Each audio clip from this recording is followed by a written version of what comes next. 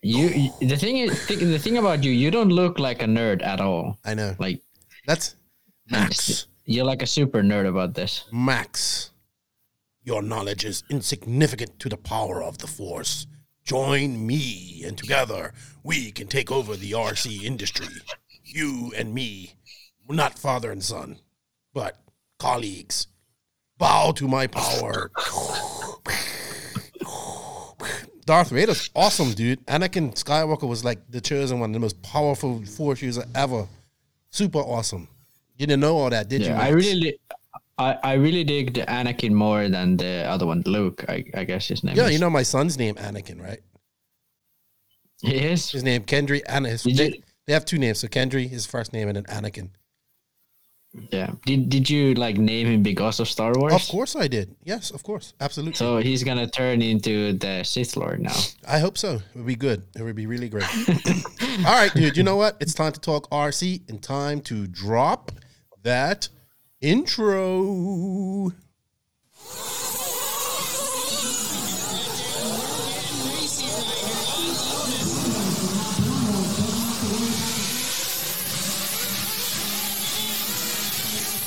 Nitro is the glory.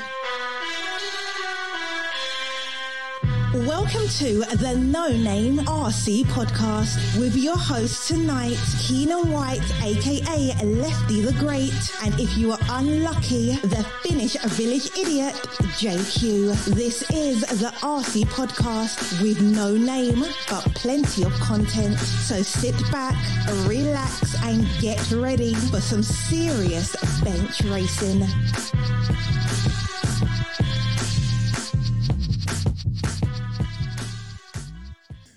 Yes, indeed. Nitro is the glory, but E-Buggy pays the bills. What's going on, everybody? Welcome to episode number 128 of the No Name RC podcast.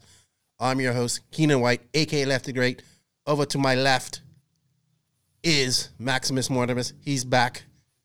We got a few complaints about you last time, Max. People wasn't liking you. Really? Yeah. What? Just a few people. Like, I'm not listening to it with Max on there. I was like, no. I'm not going to stop having him on her. Just one or two people. I want to know because, like, I feel like people, like, too afraid to say anything and, like, on the comments. So there's always, like, hey, good podcast. No. So what's the complaints about this time? Last time, I heard someone said I was, like, before, someone had complained about something, but I can't remember what it was. Oh, I was stubborn. Yeah, that was well, you are one. stubborn.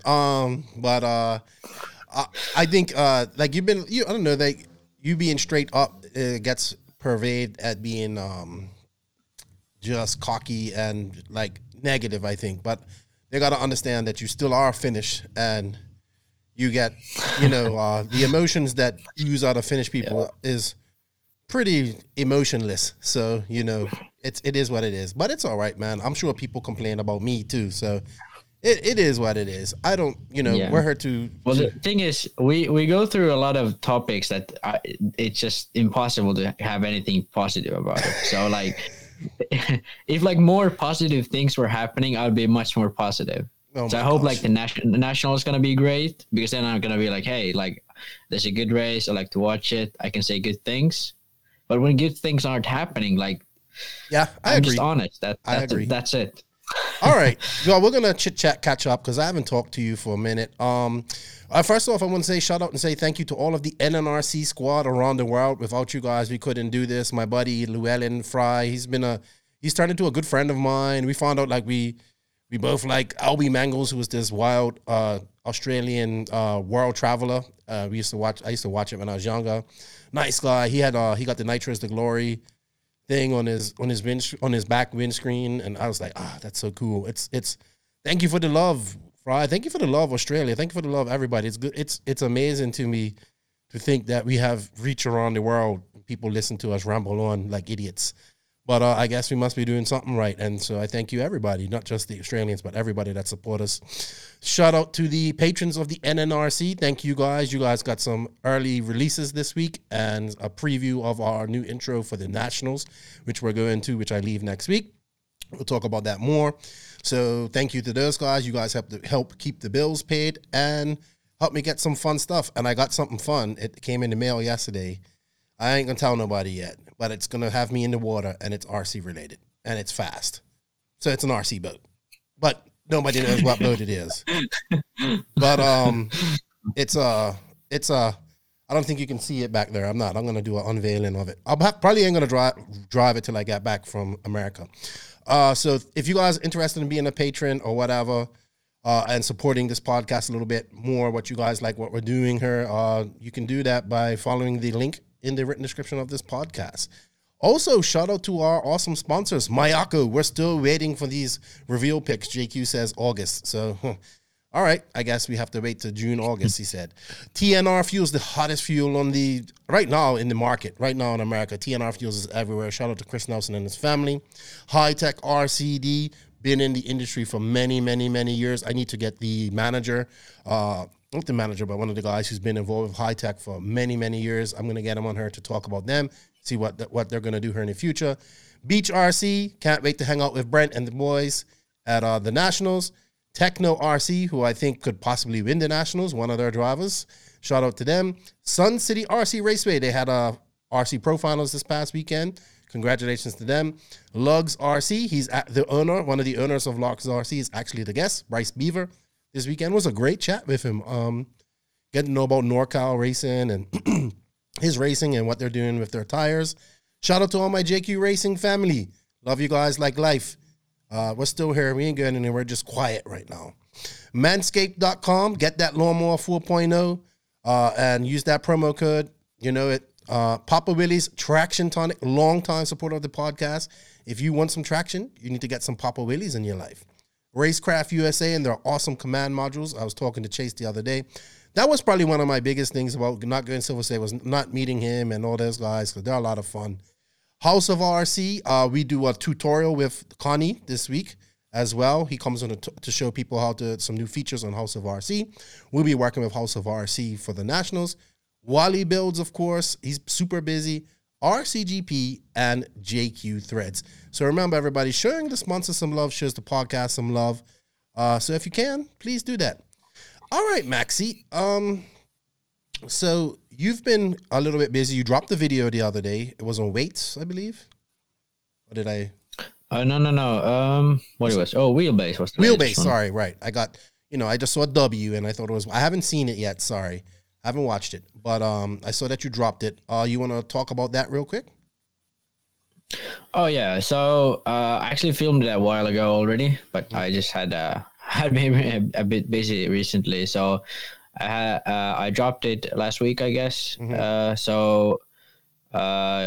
It's about the wheelbase, how it affects the car. Sort of because a lot of the times people talk about it in a very simplistic way, sort of like moving, like shortening the car, and that's about it. But there's much more complex stuff to it and stuff that makes it like why your car handles differently. Like, for example, with a longer chassis, why your car might steer much better.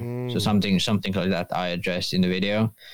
And I'm hoping to drop a video this week as well. I'll see if I get down to finishing the edit. I filmed a few videos already. This video is about drive shafts. I already, I think, talked about that in the last video. Okay. Sort of the friction in the drive shafts and axle plunge, CVDs, universals. I don't use the word there, but axle plunge. It's a word. Yeah, it's a thing. Axle well, plunge. yeah, I don't doubt you. Yeah. But right. I'm really hoping to getting more videos out. I filmed a few already. I just need to get down to edit it. How long does it take you to film these? Usually. Well, the filming is like. I sort of I write down notes and then go through the stuff. I film like 30 minutes of footage and then edit it down to 10. The editing takes a lot of time, depending sort of what kind of video it is. If it's sort of like the roll center ones where I have to do a lot of like graphics and sort of the, like where there were the lines showing like the roll center and all that, especially if they're like interactive where they move. That's when it takes a lot more time. So the editing might take from anywhere to like one evening to like a whole week, depending on how active. But it's like I probably the most I've used in one video was like maybe 10, 15 hours. Wow. So yeah, that's a lot. But you guys go pretty crazy. deep. You go pretty deep, like JQ. He goes deep and has animations, and I'm all proud of myself. I made a subscribe button the other day on my editing software just to do it. It took me like 30 minutes, and following the video, I watched the video like 10 times, but I got it done because I'm just getting ready for what I'm gonna do here at the Nationals too. But I'm not doing what you guys are doing. I'm just doing pretty simple, basic stuff. But yeah, man, Yeah. I appreciate. I've been sort of thinking about doing some videos, like some content, which is just like I turn on the camera and talk, because that's like I can like, yeah, sort of like vlog style stuff, especially now that it's summer and I'm racing again, like doing like a catch up of how I drove someday, or then just doing a video where I'm at the track and I have a mic on and I just drive and explain what I'm doing, like stuff like that. I think people would really like, and something that's much easier for me to do, because these take quite a lot of time to make. Well, I mean, it's not crazy, but to it's, do it good, it takes time. But it's gotten that's easier. the thing. Like, yeah, but the thing is, like, for me, like, I always like I'm like too picky. So if I'm like, okay, the way I said it there is not good, then I'm gonna just like try to edit in a way where it sounds more like better. And I like a lot of times the start of a sentence might be a completely different part than the end of the sentence. I just like try to find pieces which fit together to fit like what I want to actually say, just to make it, because there's a lot of things that when I record, I repeat. So I want to just have it once in a video and have it like the best way said as possible. So yeah, that's what takes the most amount of time. Yeah. See, I'm not even going to be doing that. I'm just going to be like, yeah, here's a call. Yeah, you know, like what I'm trying to do here is pretty basic track walks, pit walks, stuff like that. That's kind of a lot of stuff on the fly. Yeah. So, but it's more laid down, so it's like you feel more like more into the video when it's like laid down. When it's super edited, you have to really focus and all that. But my content is like I want to keep it like compact because there's so much info there. Yeah, man. You've been to the track too here recently? Yeah, I went to the track last weekend. I'm planning on going to the track this weekend as well, and we have a nationals actually coming up. Not this weekend, but the one after it. So I have to get some practice in. A lot of the tracks. Well, there's like one track that has been like in the past. It has been like it's not a pleasant experience there usually, but this year it's been really great. They got water finally, so they got like they collect the rainwater, and then they finally had the chance to buy like a water pump. Okay, so they can water the track and like fix it and all that. So it was really nice last weekend. I went there. The jumps were a bit iffy, but like I mean, a lot better than it used to be, and that's like an hour away. So. My plan is to go there this weekend if the weather allows, and then go to another track, which is like an hour and a half away, which they just got finished. It has been under construction since like last summer. Okay. So, yeah. Sweet. I was, man, there was a lot of, we're going to go over this, but there was a lot of racing in Europe this weekend. And I was telling you, I saw a video of Y'all's track. Miguelo went on there and done it. Man, that guy is definitely an artist when it comes to tracks too. And I showed you the video. It looks so nice. I don't want to release it because it was sent to me like, you know, in private. I don't know if he wants everybody to see it or if he's posted it on his Facebook. But I heard he might be having a race too. And I heard that like a few guys might be going. I think David said he might run a foul, Ongaro, Savoia, and then guys are going to travel to Portugal. I guess Portugal's much more open. I mean, they had... they opened up just then. Yeah, I hate to even say this, and everybody knows I'm a Manchester City fan, and I've been very quiet this week because on Sunday you had to hide the rope and razor blades from me because I was ready to commit suicide after that abysmal loss to Chelsea in the Champions League final. I just couldn't believe that happened. But like the stadium had 12,000 people in it, and it was, you know, just everybody having fun. So yeah, I think David said he's going on to that race, and it might be a quote unquote a Euro, like, you know, not a Euros and per se where it have all. I think it's going to be one of the races in Europe where you get most of the top talent there. I told Joseph about it, not that he's a top talent or anything, but he said he's going on. He might go to France and go to the Donuts Cup that Donuts Racing's putting on. So he might go there and hang out with Felix and the JQ guys there. So hopefully you can get to travel somewhere, Max. I know you have a real job, so it's a little bit different, but hopefully, or just stick there in Finland and race. Maybe you go over to Sweden and race with your Swede neighbors, you know, the real Vikings, and over to Norway. Well, the issue about travel is like a lot of countries still have that like 2-week quarantine stuff. So that's like the biggest issue, really. But yeah, I mean, I'm sort of like waiting out a bit because, like, to me, it's not worth going to a race where like some people can't even go to. Like, it's like everyone's sort of on the back foot. So I'd rather like practice, race here. And I mean, if there is a big race, the Euro has been canceled already. But if there is like some big race, some like DXR, I'll definitely think about it. Sweet. And I'm preparing for my trip next week. I fly out here on the 10th. Next Thursday. Hopefully, I don't get an extreme cavity search when I get in Miami, and which I never do. But you know, they're kind of easy on me. I don't get pulled in the back no more. Last time I got pulled in the back was when JQ, we was traveling together, so it must be JQ.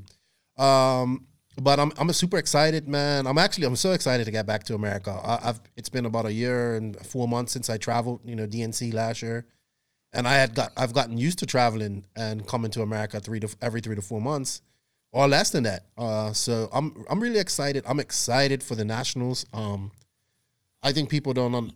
For me, this is like people think, well, this is just the nationals, but this is like the first really sanctioned federation race, off-road wise, since COVID struck. And I think it's just going to be like these guys have been hitting it hard. They've been going to warm-up races, and also other races at this track in preparation for this.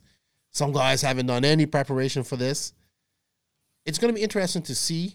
It's going to be interesting to see who does well. I had Aiden Horn on last week on the podcast, and he talked about he finished 5th there in the warm-ups. So I think we might see some names we're not used to seeing up near the top at this race. Because this track, I think the people I've been communicating with, and they've been more than LCRC, they've been more than welcoming and helping me out with getting set up there for when I get there. And I just see them every day. They're doing something different, like at their track and preparing for this race. So they're putting a lot of money into it and time. And I can't wait to go up there and see the facility. I know it's kind of in the middle of nowhere, but I mean, what other RC tracks are, like, you know, aren't. So it's going to be fun. I'm excited. I get to hang out with Mike Hill and Heather and Rocky and everybody, and see JB. Now JB is all into sport bikes and all that stuff now. So it's out of RC. He's now riding Ducatis and stuff like that. He says I can have a ride on it too. I can handle it. No problem. I know how to ride. With one hand? Yeah, I had big bikes. I had Ninja. I had like R1s. My buddy had R1s. I was looking after them. I used to ride all over the country here. How do you pull the clutch? Easy. I can have my fingers like this. I just don't have wrist. So like I would throw my wrist up there. So your wrist is holding. I have grip like that. And then I just, I'm done 150 miles an hour on them bikes or more going up the road. Flip-flops, no helmet. I know that's wrong. You shouldn't do that stuff. Republic for you. Yeah, a call or something walks out and you hit that on a bike. It's goodbye. You go right through that call. Yeah. I'm seeing cars explode, man. I'm seeing like pieces of car where cars hit them. Yeah, those guys have like 4 stomachs, so they're like empty space. Yeah, I would not want to hit a car I don't want to hit a car in my car. I don't want to hit a car. You know what happens when they hit a car here, right? Because the owner is responsible for it. So they don't come and claim it. So what it is, if it's going to die or if it's dying, like it's really badly injured, like the owner, the people that got hit, like you'll see, I've seen a long line of cars waiting, and they're slaughtering the car right there on the road because it's worth money. Wow. Yeah. Yeah. I'm coming across and guys are like, the tow truck's pulling up the car that got in the accident, and guys that are sharpening knives. I'm like, they're going to butcher that car right there. It's like 9 o'clock at night. So crazy life in the DR. But yeah, man, I'm super excited.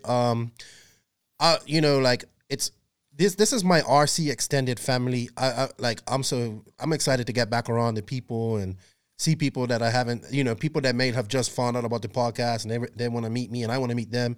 People that are old friends, I really like the East Coast and South. I like West Coast too, but I always kind of travel to the Southeast and East Coast, and I look forward So where is this race? It's in Pennsylvania, LCRC Raceway. Oh, so Yeah. So East Coast, right? Yeah, I think I might even see some Amish people, which is cool because I've never seen them before. So I might see some buggy, like, and stuff like that. I think we're gonna go up to like the Tilt Yard on this Sunday, to check that out because Lutz and and that's a track I've always wanted to see. So we're gonna go hang out there on this Sunday that I get there.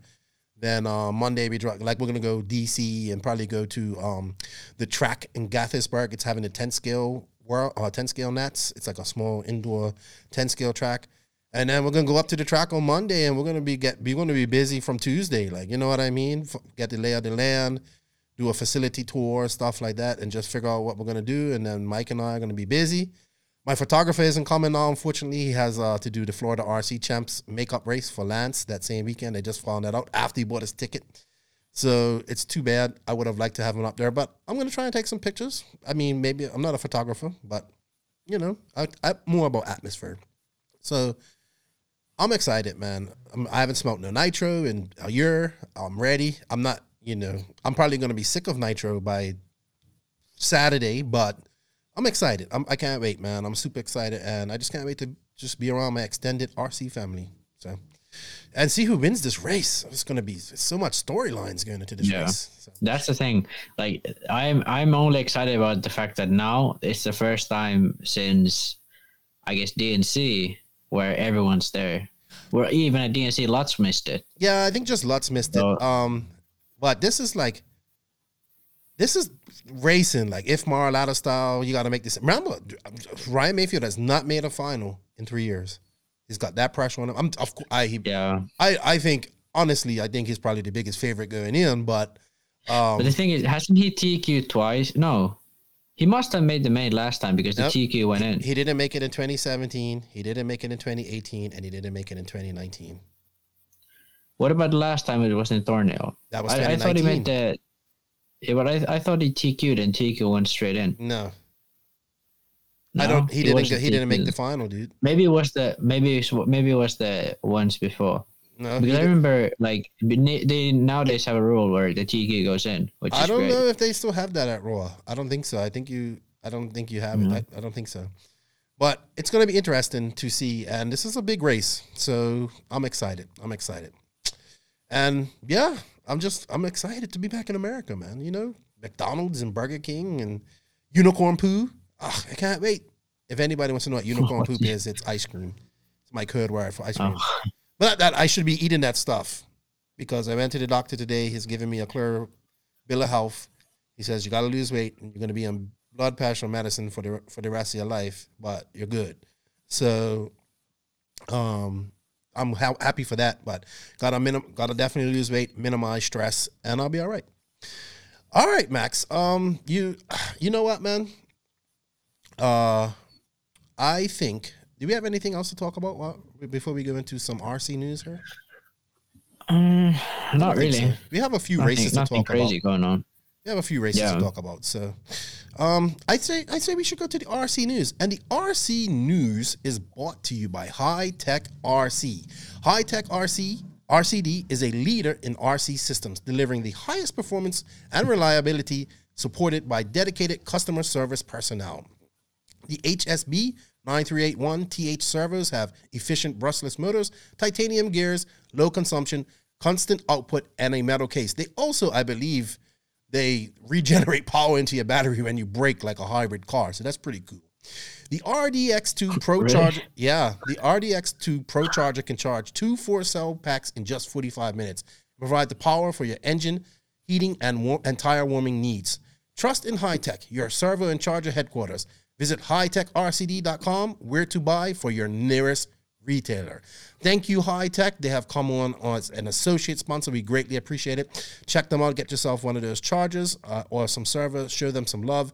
I know High Tech's kind of been out of the racing game for a little bit, but they want to get back in and they want to do things. So check them out. And remember, showing the sponsors some love shows the podcast some love. All right, Max. So not much news this week. I just wanted to touch on one thing, and that is that X-Ray released their new truggy, and the one thing that I noticed, because I remember JQ talked about it, was now they finally have keyholes for your servo, for your steering for your steering rack posts. Oh, so they had a flat chassis before? Yeah, Joseph was telling me that, and I was reading the description of it, and it says, no, we have keyed in, so make everything easy. They probably should have had that back in 2005 when it came out. Oh, no, I can't remember when it came out, but X-Ray's been around there. Yeah, that's like I mean, 8-scale off road. They came out like 2000s. I don't know, might be 2005, 2006, 7 or something. Yeah. 6, 7, I don't know. No, I think somewhere around there. That. But yeah, they finally got the things that lock the servo savers in so they don't turn when you turn. That's like, could you imagine how frustrating that would be? I would. I can't imagine I would imagine they had it at some point that they just forgot to do it. No, because Joseph talked about this. Joseph talked about this, and here. The servo saver features a new conical spring, blah, blah, blah. The servo saver post feature a new key design to prevent the post from spinning on the chassis for easier assembly and to prevent the post from twisting loose during a run. Wow. I mean, I'm amazed that someone even, like, I think this speaks to volumes how little, like, the RC brands, like, actually give a shit about anything. Well, I know this because I remember JQ was talking about when he ran X-Ray for a while. Right, and he was telling them, "You guys need to do this and you need to do that," and they just never did it. So yeah, new truggy coming out.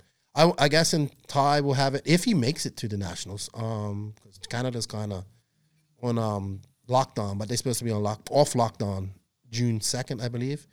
So it'll be interesting. But yeah, they got a new truck. It's called the X-Ray XT822, 8-scale nitro truggy kit. So yeah. It's 22 already? Yeah, I guess they're a year ahead. All right.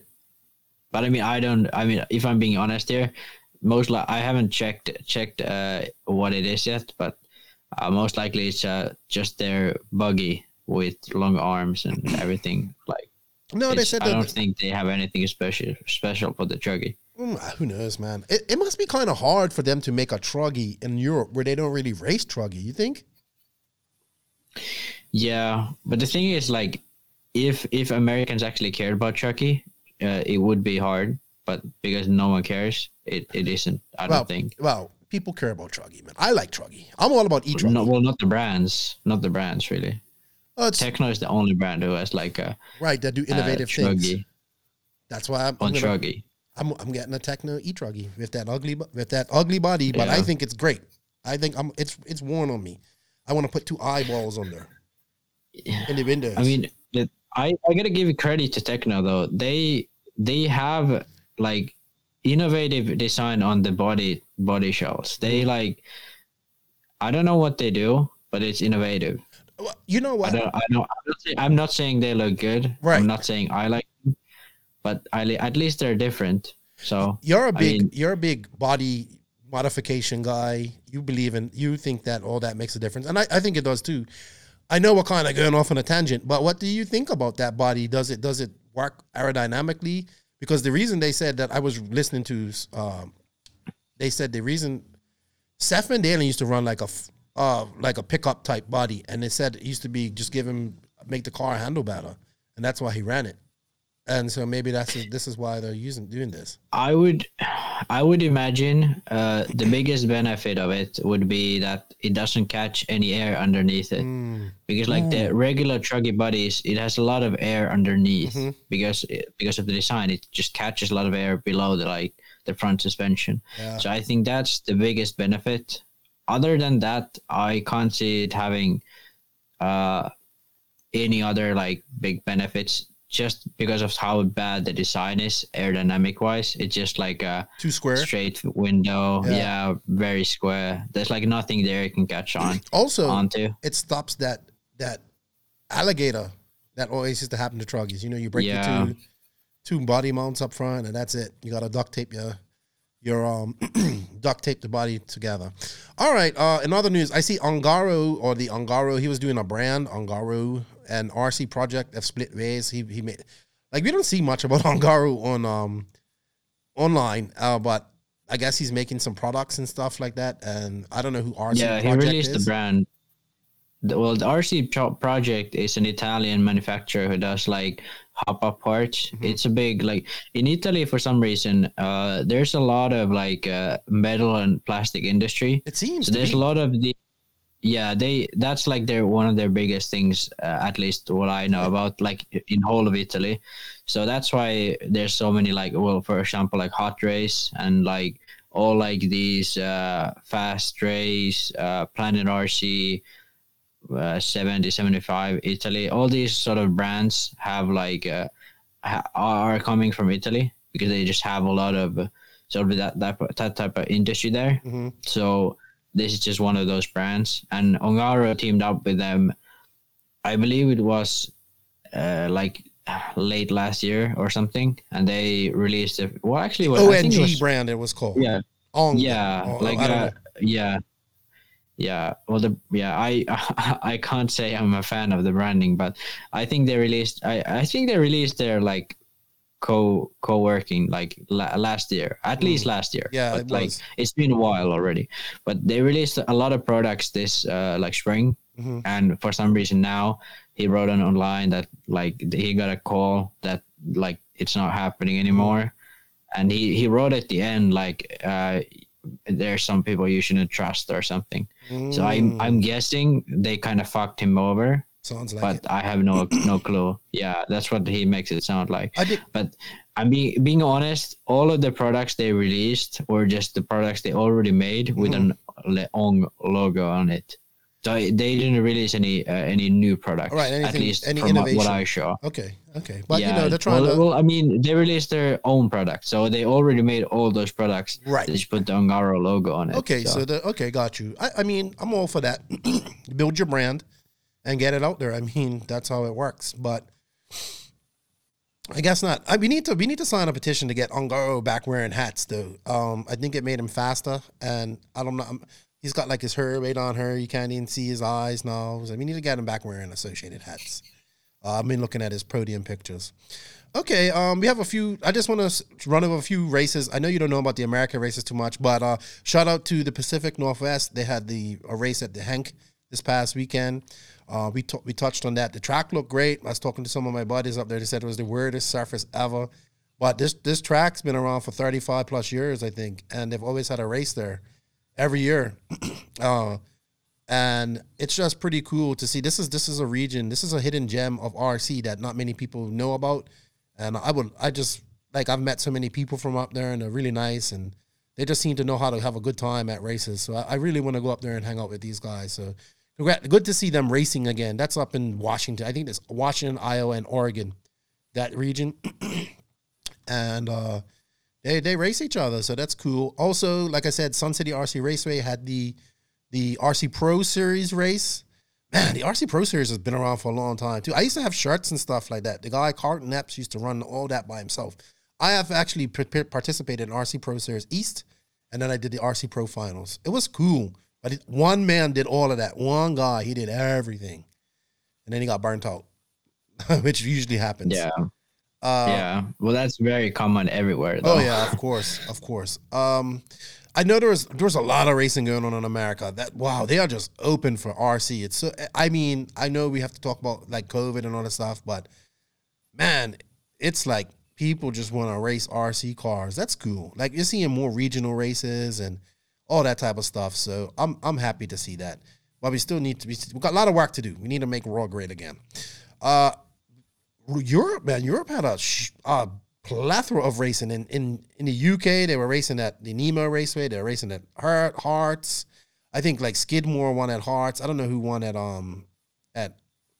might have been, I don't know. You know who I ain't seen lately is Clancy. I wonder where he's to. Well, he was at the same race. I think they were all at Nemo race. Because like I saw Craig was there, Lee was there, Clancy and Skidmore were all at the same race. So Clancy TQ'd. Okay, so I didn't see the results. I don't know what happened. I saw he write something on Facebook. I think he said he picked the wrong tires or diff oil or something, but he said his car was really bad in the main for some reason or something. I don't really know, but something happened in the main where he wasn't as fast, but he TQ'd. and Skidmore ended up winning. But Lee and Craig was there, so I'm kind of surprised neither was that competitive, especially Lee because he drives a lot at the Nemo track. Is Skidmore becoming the new fast English guy? Is he overtaken? Obviously, he hasn't overtaken Boots.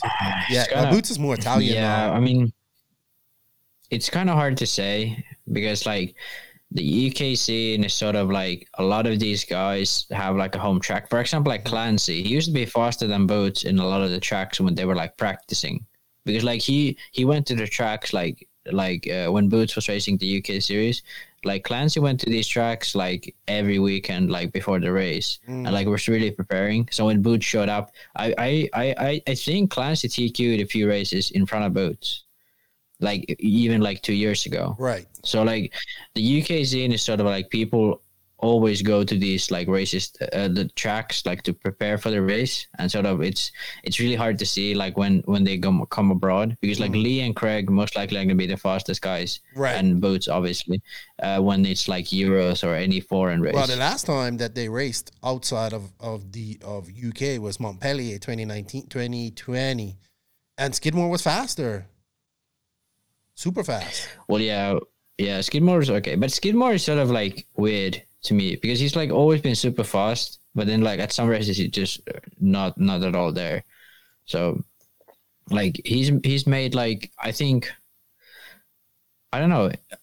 He's been like at the semis at some big races sometimes, but like at Euros, last Euros he did good. So it's kind of like I don't really know. He's like sort of a mixed bag. Sometimes he's really fast, sometimes he's sort of lost, or that's what it looks like. But he's always been like okay in the UK. Like this is since he moved to Mugen. Like since then he's had like some wins at UK races, at like big wins. I also see that the Punisher and the Burke and the Killix, they were racing in Polish nationals, and Barkan beat Borak, and yeah, that's pretty common nowadays. Yeah, the thing is.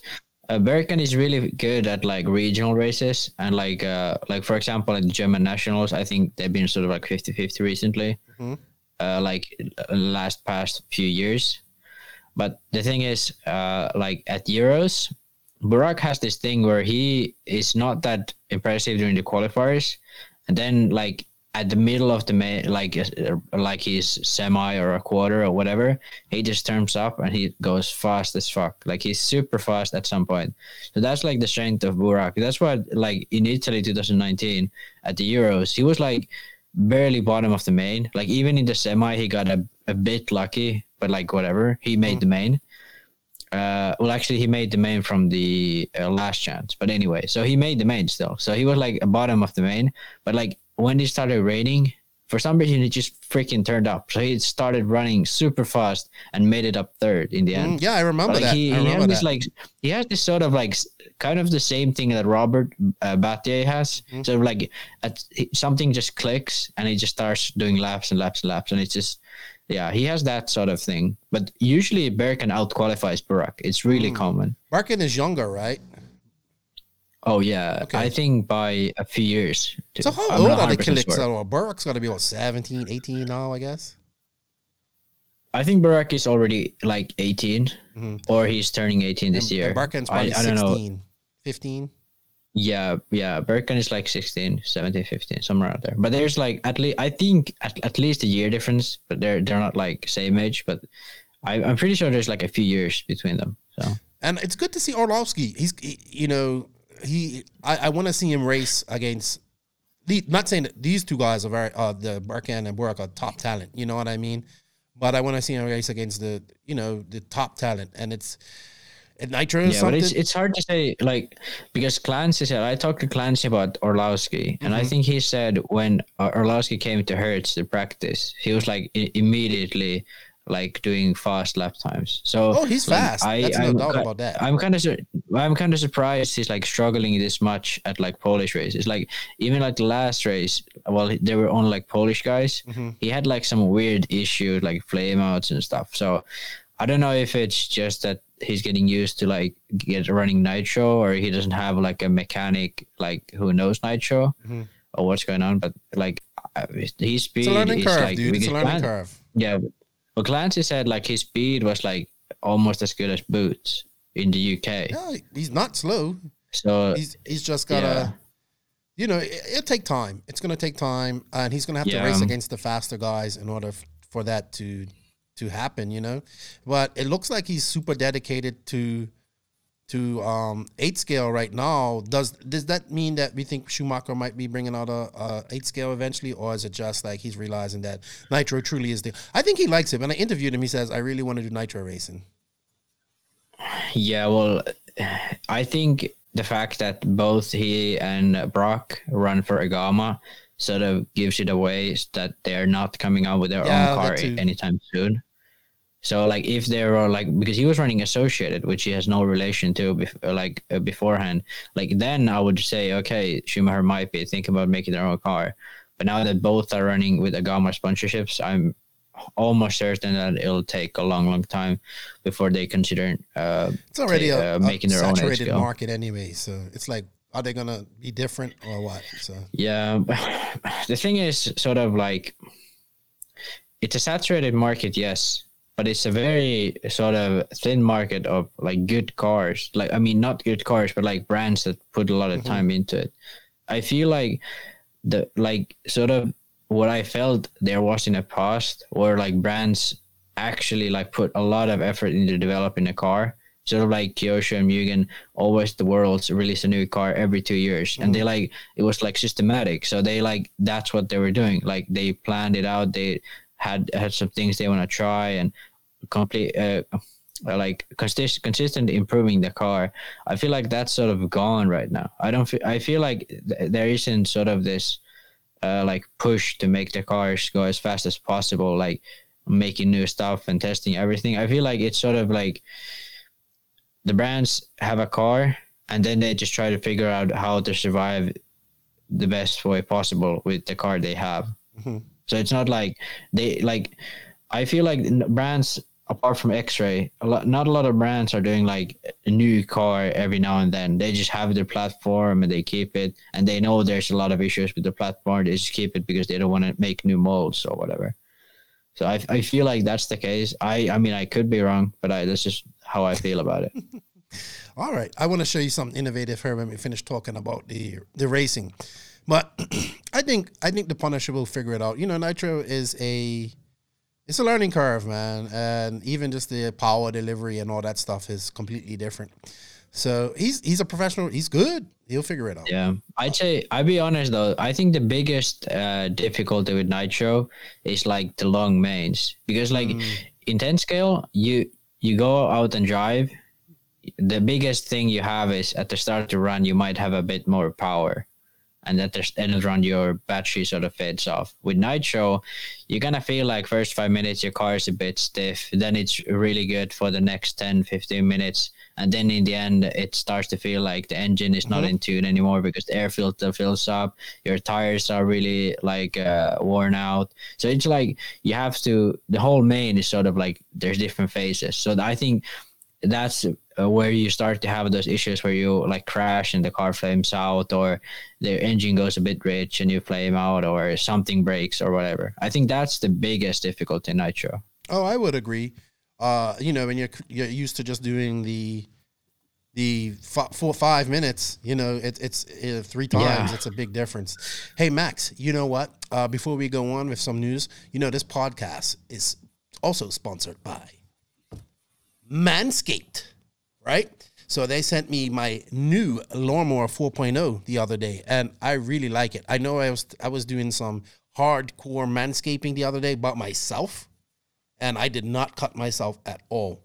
I was very impressed. The new Lawnmower 4.0 has the wireless charging as well, so you just pop it in there and use it. We got to get you. They ain't shipping to Europe right now, though, but when they do ship to Europe, I'm going to see if we can get you one, because you need it. You're getting all this stuff here. And I'm sure if you got all this stuff here, you got it down here. I even used it for my armpits the other day. Didn't cut anything. I love it. So check them out, man. This thing is really legit. And the little package that they get you with the boxers and your ball deodorant and all that stuff, it really, you would think I'd never use ball deodorant. But trust me, you will. I know. And your wife will like it, or your significant other will like it too. So check them out. Go to www.manscaped.com. Use promo code no name in all caps. Actually, it's going across on the banner there. And get yourself a Lawnmower 4.0. Manscaped yourself, cut through the jungle, find your manhood, and guess what? When you cut all it, when it goes in bald, when it's bald like that, it looks bigger. Your significant other will be happy. Trust me. I know. I know from experience. Right now, Max, you ain't got a girlfriend right now, so it doesn't matter. So, well, I don't know. Maybe you have a girlfriend. Yeah, I don't know. No, I don't do girlfriends. You will one day, hopefully. Or not be whatever you prefer in life. I don't know. But, hey, it's Pride Month. Oh, yeah. It's Pride Month. If that's now, what you prefer, so Max, then so be it. That. You know? I don't hold it against you. I'm about equal rights for everybody. So, all right, yeah. Max. So we, like I said, back to racing. Here, I know people are like, "What are you talking about racing in Europe?" Well, because it hasn't been much, so it's good to see. Here we have. Well, now it has. So now we have it. Matteo Palito. Some people may not know this guy, but he's actually really good. So he's freaking incredible. He has made the last two Euros Euro A mains. Yep. And he's broke both times at like the first few laps. I know. Oh, it's so sad. It's crazy. It's so. I mean, Italy, he was starting fourth. First lap in the back straight, he puts it in between the pipe and the like bolt, so breaks his arm. Look at your ex-teammate. But he's Galante. really freaking fast. Your ex-teammate. You guys are like young JQ drivers back in the day. Who was faster, you or Valente? Yeah. At that time, I was faster. But now he's pretty good. Yeah. So I would say now, like, depending on the track, though, like, it's so hard to say because he very rarely races outside Italy, I feel like. Why do you think that's what that? I don't know. I guess that's just like the way it is. They have a lot of Italian races, so yeah, because they have a lot of races there. So, all right. So this was the the first Nationals opener. I guess they have a series of races to determine a national champion. Do you know how much? I have no idea, but they have at least 4, I think. Okay. But they have a series. Like there is. I don't think Germany is probably the only country, and Germany and Sweden are the only countries that don't have a series. And Germany has 2 races. Okay. So Germany has like 2 races, and they're like 1 week after another, and they're different tracks. So it's sort of an interesting system. I kind of dig that. That's like the Germany way they do it. Every other country, I feel like, has a series. Sweden has a single race. Finland sort of has some years had a single race, but most of the time it's a series. Do you know where this track was held? It says in San Potito, Santico. I don't know. It looked really freaking cool, and I feel like it's a new track. Okay. But I'm not 100% sure. Well, I have no clue where this track was. We really need better race reports here. After the qualifying, it was Ongaro out front, but he was not able to be TQ'd. But it says here that at the 28-minute mark, he had to retire, and even I think Barufalo was in first at some point too, and he had. So I think let me check the results here. I have them over here. So I think Ongaro TQ'd, and he was like I watched some of the semi from the live feed they had, which was pretty decent. It was in Italian. You need to send me a link. I missed it. I want to watch it. Yeah, but it was on Facebook. I saw it, but yeah, They had a pretty decent live feed there. So Ongaro was a lot faster. He was like easily the fastest. Barufalo was struggling all weekend, but I guess he had a pretty decent run in the main. Looking at his lap times, it seems okay, not crazy. I would say Ongaro would have won anyway. Okay. If he just made it to the end. For some reason, Berton was really underwhelming. Yeah. He finished 5th. Barufalo finished 4th, but he flamed out in the main. Okay. So Ongaro said on Instagram, he hit, and on Facebook too, but he hit one of those pins on the pipe. So when the pipe is attached on those pins, so he hit the pin. I don't know if he broke the car or he flamed out or what happened, but he just stopped and TLR's running at that point. TLR's only hope in Europe, Sankatine, man. He's back on TLR and is making podiums. He must be destiny. It's pretty crazy. I don't know. I mean, I think he was running Mugen at one point, and now he's running TLR again. Yeah. I remember when Barufalo and Sanketin came onto the scene. There was like Alessandro Stocco, Sanketin, and Barufalo. And then there was some other guy, I can't remember now. But there was like at those three guys who were like crazy fast guys, up and comers from Italy, who all ran TLR. I remember when the Euros were on Gauro Ring the first time, like these guys were like all in like the top, like in the semis, I think, from the qualifying. And it was like TLR had a huge presence in Italy at that point. Yeah. But then it just faded completely and there's nothing. So now Sanketin is back. So I don't know what's going on there. If he's working full time and then just running RC on the side. Possibly. Because at Techno he was getting paid, I think. I would think he might get something from TLR. They don't have anybody over there. Like TLR in Europe is kind of most likely if he's getting paid, he's getting paid by the shipper. Makes sense. All right, sort of like a lot of other European countries do it. Sort of like Jerome Iguan and all those guys, they get paid. Have been getting paid in the past by the distributor. Okay, and then we were just talking about Portugal, and they had the Off-Road Champions Round 1. Man, look at Yao Figueiredo is skinny and got guns out. He's got a beard. The COVID pandemic has been good to him. He, I don't know if he was skinny before, but I just maybe noticed his flexing his guns, and I saw him with a beard. Man, his tracks. I don't know if this was at his track, but I recognize this Ricardo Montero guy because a lot of the Portuguese guys say he's really good. I'm not sure, but I mean, this could. What does it say? This is the Ricardo Montero doubles at Portuguese 8-scale off-road champions round 1. The opening round of the Portuguese 8-scale off-road championships was held in the Guarda track this past weekend. Where's the Guarda track, Max? I don't know. I mean, the place where the Euros was in 2018 was named La Guarda, but I don't know if.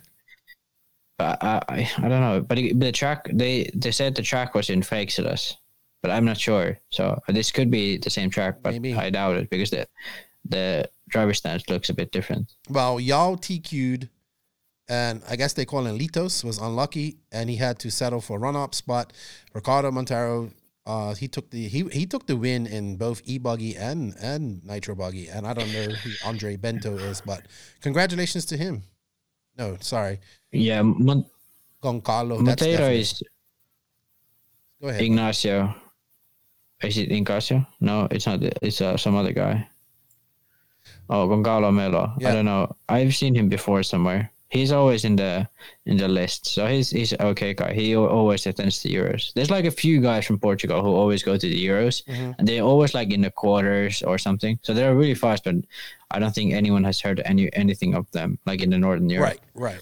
Like Monteiro and Figueiredo are both pretty fast. So I'm pretty sure they just steal wins from each other in Portugal. So, but they're racing. Yeah. I mean, they are really close. I feel like. All right, Max. We've been going on for a little bit, but I have to touch on this. I know you're not into this, right? But I watched it, and it was pretty good, to be honest. Jared Tebow went no prep racing this past weekend. Also, AJ Marasco was there. He's big into it too, so he went up. This was a big race, $20,000 on the line. It was called the DE Racing Super Chip Race. It was held in Tulsa, Oklahoma. And it had about 160 something people there, but they did things a little different from the other race that they had in the King of the Streets race that they had in Vegas. Well, first I want to say kudos. Live RC went there and the coverage was actually really good. I mean, it's pretty easy to do coverage of this race. You don't have to have moving cams, one moving cam, but they had different stationary cams in different areas. And I thought the coverage was really good. I was like, wow, I hope we can get this for the Nationals, even though I'll be there. But for the people that aren't there. But Tebow went, man, and he took this serious, like I said. But they got 2 entries, so you can enter twice. That's how they did it. So you had 2 chances. So you wasn't out on your first race. You always had a second race to go. So you paid for 2 entries, $50 entry, but you paid for 2 entries, so you got paid $100, right? So if you lost one race, you can still make it up your next one, like, you know what I mean? So it's pretty interesting, but you only have one race. If you lost, you know what I mean? If you won both your races, you still had 2 chances in the end. I know that's not how it's done in the real world, but I think it's a lot better I think there's room for that in this racing too. Have it where you out one and done, or have chances like this. But the race went on to like, the final race was at 4:00 in the morning, dude. Like my time. Yeah. Like they have to make this 2 days. Like it's just, that's too late. Like the final race is only 2 seconds. It should be like the most exciting bit. When I looked at it, there was nobody there. Everybody was packed up and going home. And I was just like, this is stupid. Yeah. Like, I think like this for me should definitely be a 2-day race. You know what I mean? Same with King of the Streets. I think it should be a 2-day race, which it would be. But here you have the main race, like the main 2 races, and nobody's there to watch. Like, you know, everybody's going. I feel like they should do something where it's a bit more fun to watch. Because like the thing is, like they prep for like 30. Well, they were like they're like what do you call it? Tire they're warming, like right, tire warming for like a minute or 2, and then like looking at the car straight, and then it's over in like under 10 seconds. That's drag racing though, dude. But I'll tell you what, there was some very close racing. The thing is, I think they need to sort of figure out how to make it so that they warm the tires elsewhere, and when the other guys run, these guys go straight in. They can't, because I believe so it's that's like part of tech. Race. Like, you're not supposed to put anything on your tires, right? So I think that is like... Well, yeah, but they have like an area. So they have like sort of next to the guys who are racing, they have an area where people can watch that they're not doing anything iffy, you know, like next to it. So it's like you pass tech, like at two at the same time. The one goes, and then like the next one's warming up the tires, and then they go, and it's like a sort of, because these, like when I was watching the stream for a while, it was just like they ran and then nothing was happening. And then right, it could be more. It could be faster. You know what I mean? The process could be faster. And the thing is, I feel like you don't have to have the cars on the the grid to warm up the tires. They can warm up the tires somewhere else. They do behind the grid. I think it's about rules and being so people can see. You know what I mean? Because they go, like, you have to be able to see, because they want to make sure. I don't know. You know what? I'm probably going to have my buddy Colin on her next week. So I'm going to ask him about this. He was there, his team manager from McLaren. Yeah. But anyway, it just looked like it didn't work very I thought the racing was good. It was just like really. Yeah, but the thing is, I feel like these type of events are much more fun when we're at the race. But like watching on the stream, it was just like, I'm just waiting, and then I'll blink and I missed it. I know. You know? But it was pretty interesting. That's how it feels like. Okay, so they can speed that up. But I want to say, there was some very close racing. I think the surface made for better racing. It was some cars just like they had those wooden ramps, like where the sensors were, and people just, boom, hitting those things, and then cars were flying. I'm like, man, someone's going to get hurt. And it was good to see Tebow there and AJ Marasco. Even, I know AJ's been deep into this, but this is the first time Tebow literally just built his car like a couple of days before. His car looked badass too, and he runs McLaren. Did he do well? He did well. He lost. He didn't make it. See, that was my other gripe. There was no way to follow who was where. Like with Live RC, they have to work on that software part so you can go and see results. But I think he did pretty good. But from what I was listening to Tim Smith's interview, and he says Tebow was out there till 3:00 in the morning the day before, like for practice day, testing and doing hits and all that stuff. So he took it seriously. It's good to see.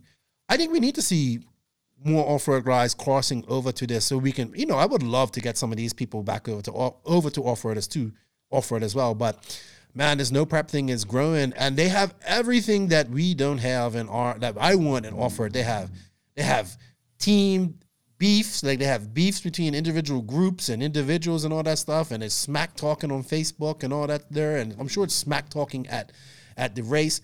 They have realistic cars, they're popular, it's easy for people to get into this. It's a whole market dedicated to tinkering and all that stuff. It's like old school RC all over again for me. And then they have this dude, Big Chief, because what it is, Tim and Big Chief are cool. Like this whole no prep stuff started because these guys are into the outlaw street thing that I don't watch it on Discovery Channel, and that's apparently really popular in America.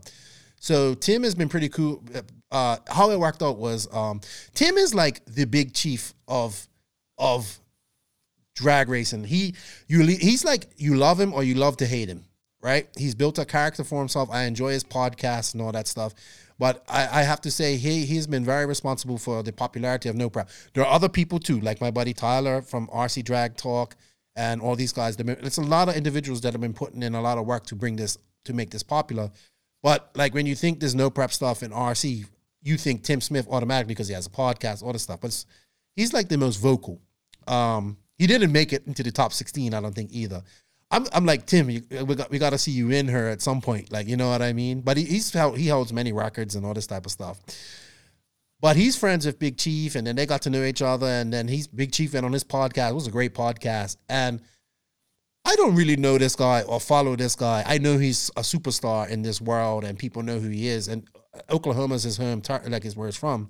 But I thought it was so, you know, we get some motocross guys and offer it, but we act like we're too cool to be like, if I saw freaking Malcolm Stewart or any of these guys at OCR, I'd be like, hey man, what's up? I want your autograph. I want a voice note for my podcast. No, in fact, I want you on my podcast. I'll be geeking out over these guys, right? But it was so cool to see this guy. But you're a fanboy. No, because not a champion. No, I'm not, because I think these are the guys can help propel our sport into different eyes. I mean, I get you. So this guy, I applaud Tim for getting cool with Big Chief and all that stuff. This guy drove out there, you know, and he's used to going to these races and doing TV stuff and all that there.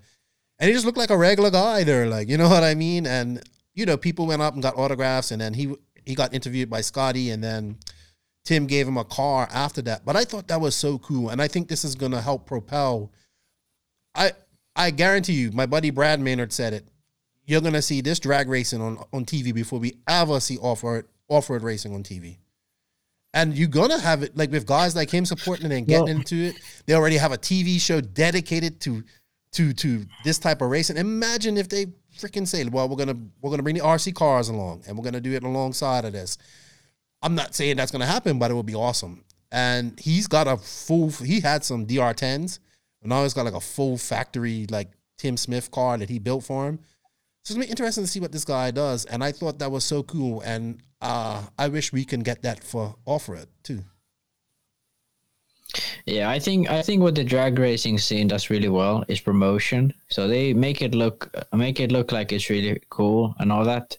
And in reality, it's like, as I said, to watch it wasn't really that exciting. We have it the opposite. To watch the race when it's being filmed properly and like all the racing and all that, it's much more exciting. But the promotion is just so bad. So it's like the other way around. We have, in my opinion at least, a much more exciting product viewership wise, and we have much more like but it's so hard to find like people can like, you missed it, but people, like, I honestly sat down and I got into it this time because I was watching the racing and it was close. I'm even Mike Hill and I were watching. I was like, ooh, that was close. Like, you know, I was talking to him on the phone. I was like, ooh, that was close. It was cool. I think I definitely want to build a no prep car. No. Yeah. I've been saying that for a long time. I think what we need to do in off-road is change the format a bit. Mm-hmm. You can have the same format for the Euros and the Worlds, but like sort of what RCGP did, I feel like even RCGP did it a bit wrong, where they had just so many races. Like, no one's gonna watch all 4 qualifiers. Like, have it much more simple. Have it so that you can watch it in one go. Like, you know what? This is like. Last week on the rant, Joseph and I were talking about this, and we went on a whole spiel. And then, you know, Joseph, when he gets something and he wants to, and I just kind of zoned out. But we came to a conclusion: why don't we have 4 different types of qualifying in one? So maybe you do one regular IFMAR style. Maybe you do heads up racing. Like, say we have 4 qualifiers: one regular IFMAR style, the other one heads up racing. The second one, we're talking about RCGP. The second one, I can't remember what we said, and then the third one, like Super Pro or fastest lap. So you have 4 distinct different styles of qualifying, and it makes it exciting in each way. So that was, we went on that spiel last week. Yeah, well, I feel like my idea was when RCGP was running the first year. My idea was just do more practice runs, and then so that people get track time. So let's say you have the Friday practice, and then instead of doing 4 qualifiers, you do, let's say, 2 runs of practice, and then you do like 2 like quali, like super pole. So like, because there's only 14 cars anyway, so you have like a super pole for all cars. You do it like 2 rounds, and you can do it the F1 style where everyone goes out there, runs like a consecutive 3 laps or whatever. You can do it any way you really want to, but that's what was my idea, because in the end, the qualifying wasn't important at all. Most likely, if you was just consistent and you was like Ongaro, for example, like he most of the times we finished in like top 5 in all the qualifiers. So that means he was most likely always on TQ starting the main. And like if you finished in the back of the grid, you were most likely being back of the grid anyway. And even if you didn't, there's still a long main. And there was like no, like, I feel like if you're not Ongaro or Robert or Ronifok, where you have to be in the front to challenge for the win, no one else really had anything depending on the qualifying. And then you run 4 rounds of it. So I think even the RCGP, even though it was much better, like sort of as a viewership thing than what IFMAR style qualifying is, I still feel like we just need to make it more fun to follow. So the more simple, more exciting, like the Super Poles are the best things that comes individual. To any race. Like and I mean, even not the individual part, you're just like getting excited about it. You know, like you're like the camera is going on you, and you have like the times there, like waiting for like the car to be like on the edge and all that. Like the qualifier is sort of like, even if you're watching live RC and you're like even Scotty, most of the time Scotty and Tyler are like, oh, he crashed, and then Tyler is like, oh, he's already finished. I'm watching the scoring anyway.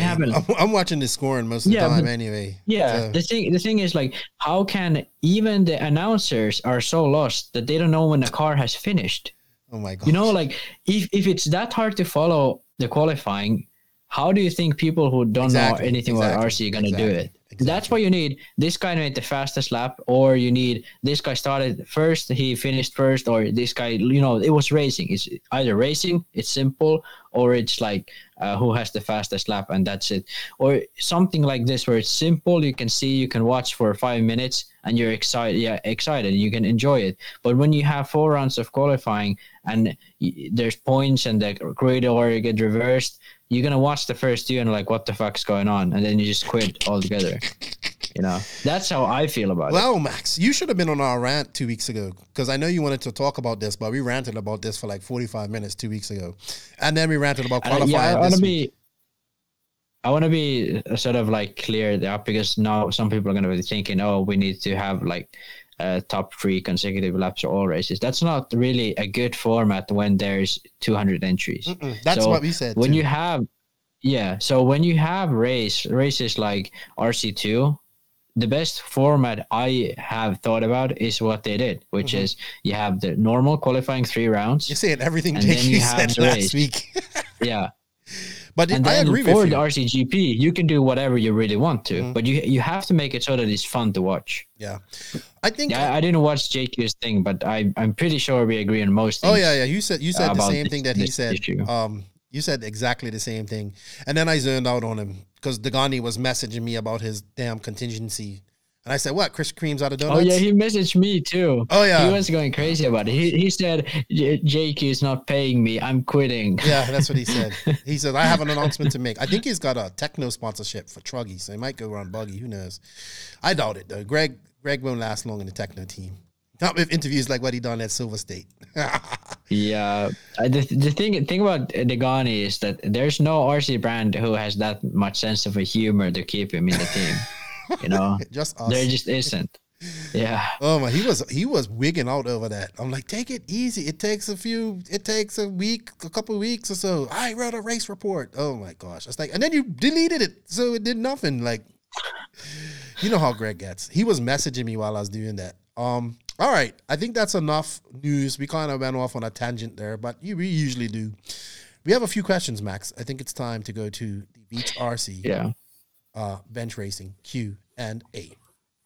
BeachRC.com, the racers' one-stop online hobby shop. Choose from all the popular brands and variety in stock with super fast shipping and great customer service. BeachRC.com still has the local hobby shop feel with all the benefits of the internet.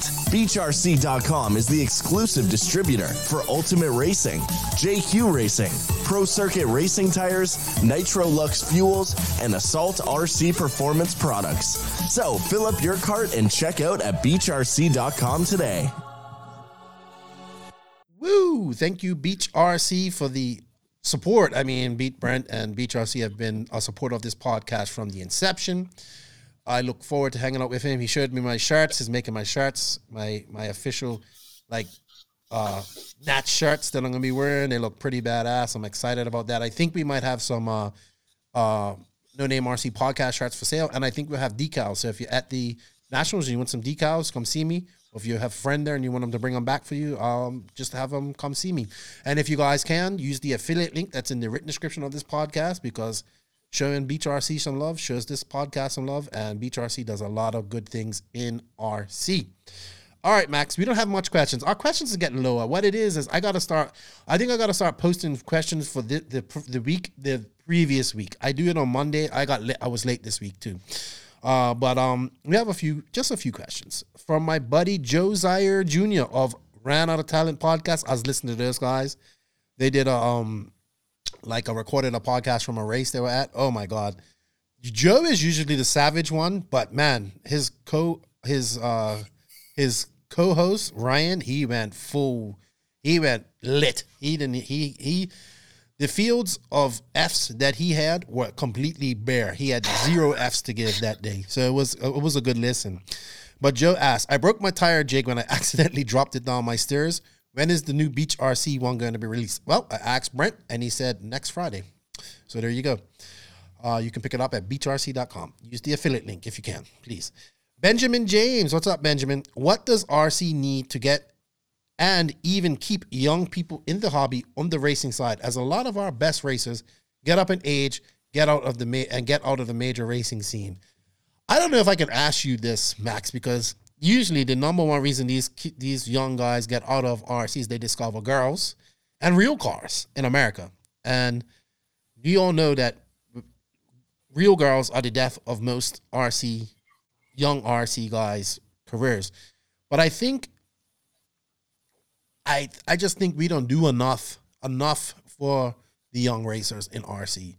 We cater to us old farts because we say we have all the money but I'm big on the youth. You know what I mean? I'm big on promoting these young racers and making them feel good. And I've talked to fathers, and one father's like, you know how my son got out of it? Because he says he puts in all this work and, but that's we got a little, I was talking to him, I was like, yeah, but not everybody gets a trophy, and RC just isn't cool enough for these young guys, man. Once you get 16, 18, you're into gaming, you're into sports, real sports, that's what's getting the girls.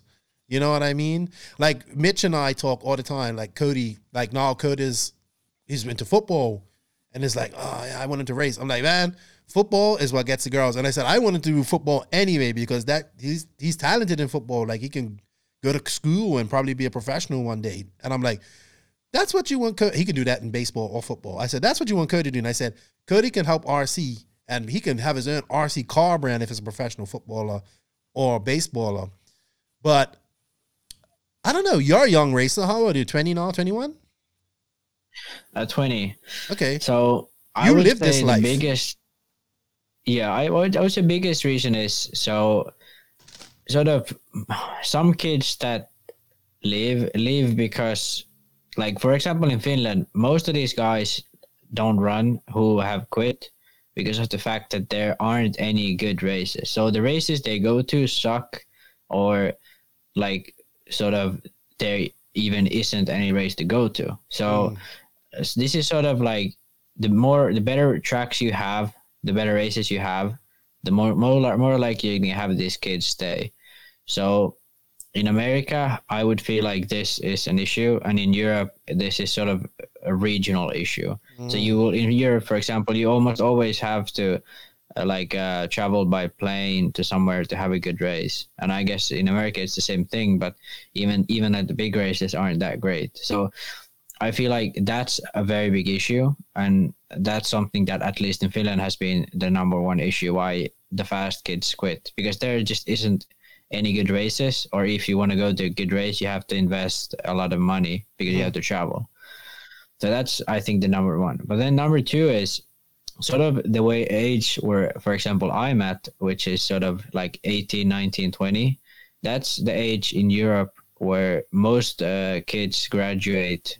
Sort of the Europe school system is a bit different. Well, every country has their own thing, but we sort of have our primary school, secondary school, and then we have UK has their A levels, or in Finland it's called the upper secondary level, and in other Europe it's called just like the abiturient or something like that, whatever. But we have the same thing in Finland, but we call it upper secondary level. So when you graduate from that, then you either have to choose if you want to like go to a trade school, go to university, or just like work or whatever. And at that time, you just really like RC takes up a lot of time. So most kids quit at that point. So that's one big issue. And in the US, it's probably like you graduate high school and you quit RC because you go to college. And that's one of the big things as well. I think that's number two that comes to like how it is here. America, I don't really know about, but I would say these two are the biggest two issues kids quit. Just like life is getting like you have to start up on life, and then the other one is like we need to focus. Like if we want to keep competent people in, we need to make RC competent.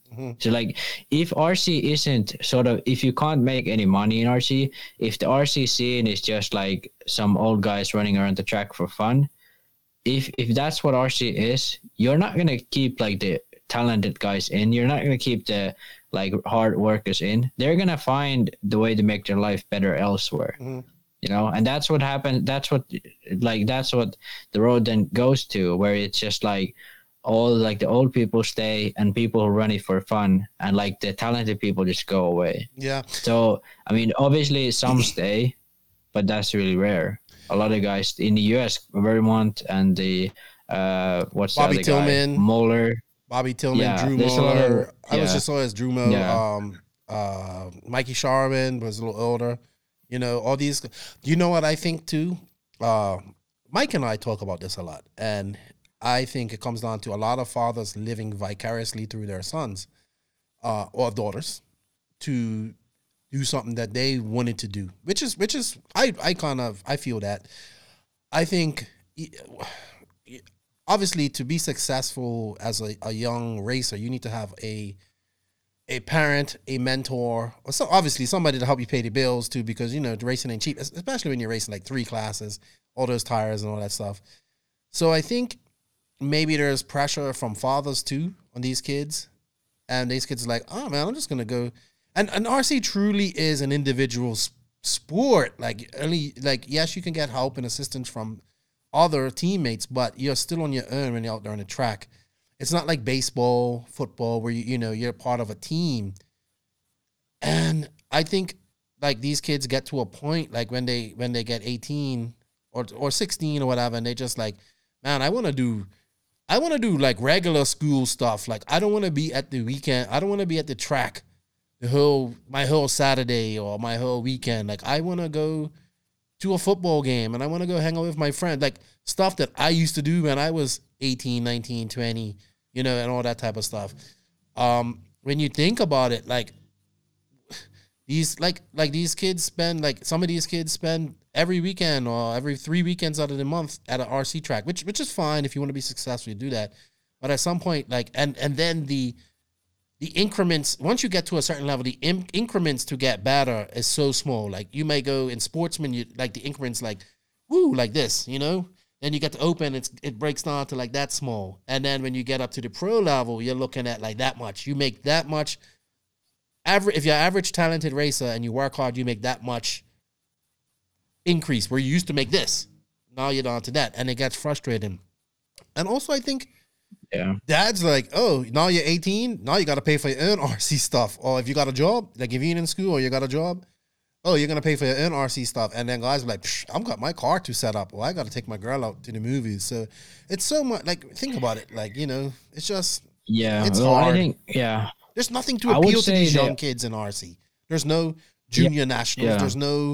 There's no like, oh, you want the junior nats? Okay, thanks. See you later. Bye. You know, it's like we need to put some confidence in these kids and what's the word I'm looking for? Promote them and encourage them to stay, because I don't. Yeah, I kind of agree, but I kind of disagree too, because I just think it's gonna help if we just like make these kids win races, like junior races or whatever. Mm-hmm. I think what's gonna help is making RC as a whole look cool. Yeah, that too. So sort of like the thing is, like, if you think RC is worthwhile, you're not gonna be looking at other things. You know? I agree. If you think RC is really cool, you're not gonna be looking at football or basketball or baseball. If you really dig RC, I think that's what happened to you. Like, you got to a point where you said, okay, if I can either go get a real job and make money and do RC on the side, or I can still follow JQ around and hope that I make some money. Like, you know what I mean? Or, which was fun, don't get me wrong, but yeah, you was kind of at that point, like, do I go fight for another 5 years and try to become a pro or whatever? And I'm not no offense to you. I think you're a really great driver and set up and all that stuff, and I think you can be a pro driver. I don't think you have the talent of an Angaro. Like, I'm not gonna argue. Like, I'm right. And the thing is, like, I agree with you. I never actually, like, well, I was a kid, I probably thought I would be really good, but I never like see myself as like the talent guy, you know. I see myself as I can make my way up and, you know, be sort of fighting. But you have to make some money while you do that, and that's the thing. That's what comes to a lot of these guys. If you're not Ongaro, this has happened. Like, at this point, the only kids running in Finland right now is me and this one other guy. Even Jonas hasn't been running since like forever, but that's because, like, okay, COVID obviously, but that just COVID just makes like the issue more like out there. Like, what I want to still address a few things you said. You said like RC dads. I would say that's very rare. That's still a thing, but that's actually pretty rare. More rare than people think. What living I think the biggest thing is. Yeah, well, I mean, the dads might be thinking it that way, but like the kids, that would be affecting the kids. That's actually pretty rare, I would say. Most of the times, the kids just like get into an age where they have to decide, okay, am I gonna be a pro? If it's like, yeah, I'm already a pro, then they're just gonna keep going.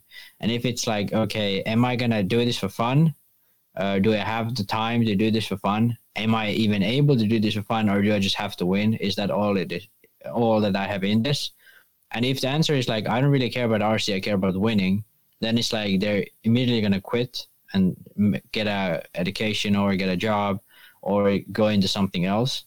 But if they have if they are passionate for RC, they'll stay, and then they'll work like sort of like what I'm doing. I'm going to work, I run RC, I'm like doing all of the stuff at the same time. Like, anyone who is in my situation who doesn't really like RC is going to just quit RC altogether, even though they are good. Like, even though they would be even better than me, sort of like what Drew Moller did. So he was really freaking good, and he had just had more, like, he saw a better future with something else. He wasn't that passionate for RC, so he just quit altogether. So I think the biggest issue is making RC look worthwhile. If RC is worthwhile to people, they're going to stay. It doesn't even have to be that you get your salary from it. Right. It might have to be sort of like you get a decent job, but RC is like the thing you really enjoy. Yeah. But if it's just like RC is this thing where people go to a race in the middle of nowhere, no one comes to see it, and then some guy wins it. Like, maybe there's a few guys in the main who get paid. Like, if that's RC, it's not really appealing to young people, especially nowadays when like especially everything is much more difficult. Especially these young girls, these guys want to get at. Like, they're going to go for the football player, baseball player, basketball player, not the nerdy RC car driver. But I don't think girls are the issue. I think the biggest issue is just like having more time with their friends. That too. I don't think like I don't think any I would say it's really rare that people think they're gonna get girls because they run RC. No, or you don't. motocross. It's quite the opposite. Yeah, it's quite the opposite. Yeah, the thing is like one thing you can say is that girlfriends and your friends all together, you're gonna have to pick like, am I gonna be 2 weekends practicing or 1 weekend racing and then maybe 1 weekend off? When I can spend time with my friends, or like, hey, I have good friends. I kind of want to have time, like hang out with them. So like that's one thing also that a lot of people must have. I agree. But that comes with every sport. That's not everything. Only RC. Yeah, everything. But RC is the thing sort of that it's the biggest issue is making it look worthwhile. Yes. Well, it's like football. When you're quarterback on the football team, you are the most popular. You're probably the most popular guy. You know what I mean? You're probably going to go to university where you're going to go into a whole different level of partying and having fun and all that type of stuff. And then if you're really good, you become a NFL player. So I don't know, man. I've always said there's just no pathway to becoming a pro in RC. There is no real pathway. Like, you don't know what you have to do, like, to become a pro. It's like, hey, one day, you won this race and you did well in this race, you're a pro. You're going to get a salary. All right, let's move on. And the thing is, like, go ahead. Even nowadays, like the pro thing, like even nowadays, there's a lot of like kind of pros. Yeah. Sort of like they get a salary, yes, but it's not enough to live with. I agree. There's a lot of guys like that. I agree. All right, this is a question. This is actually a really good question. David Sandate, what is the best RC accessory, tool, battery, or anything RC related that you either still have or wish you had back? Even a particular car could be something that you wish you had back, and it could be bought back. Could it be improved? He says, and if it could be bought back, could it be improved for modern day cars? I don't know. Chrono. Really? You would want a chrono car? No tool? RS3. I would want to tell you the truth, I would want two things. I would want my Mugen MBX4. I bought two of them, and my first ever 8-scale cars, and I had this Nova Rossi Greenhead 3-port in it. I wish I could get that back. And then is this like sort of something I had, or is this something like in general? Yeah, he's asking us. He's asking us. What we had. Well, I'm trying to think of something, dude. I'm gonna tell you, man. I had back in the day. I know they make them now, but these things made life so much easy. Panther Tires made these glue bands that had tabs on them, like to make before back people just making elastic bands or whatever. And I just thought these were the best things ever. And this is from back in the 90s when I was racing and early 2000s. I still have these glue bands to this day. I bought them here to the DR, and my first ever XXN, my triple XNT Adam Drake stadium truck I have. But as for that, I still have them. As to be improved, all right, I would like to see Gas Truck come back. I'll be honest with you. I'd like to see Gas Truck come back. Because why? I think Gas Truck makes you a better driver. And I think now, like the guy Chad Parks, shameless plug, Ignite RC Designs, is making these conversions for like modern Associated and TLR cars to be gas trucks. So you get the T6 and the whatever the TLR car is, and he has a conversion, and it's really nice and it's good. I would like to see that come back because I think people need to race more gas truck and less truggy and less e-buggy, and they will be a better driver altogether. Look, proof is in the pudding. Look at Tebow. Look at Mayfield. Look at all these guys that cut their teeth on grass. I know you didn't race gas truck, but I think that's one thing I like to see come back. And if you can make them modern, like what Ignite is doing, and now with better engines, it's just everything. Like Nitro is so different. Is different from what it was when the gas trucks were good, were popular. I think that's it. I know what I would personally like to have is my Mugen MBX5 and MBX4, but I would love to see gas truck come back. Not just on. Yeah, I would like to see it be a class. Actually, I know we don't need more classes, but yeah.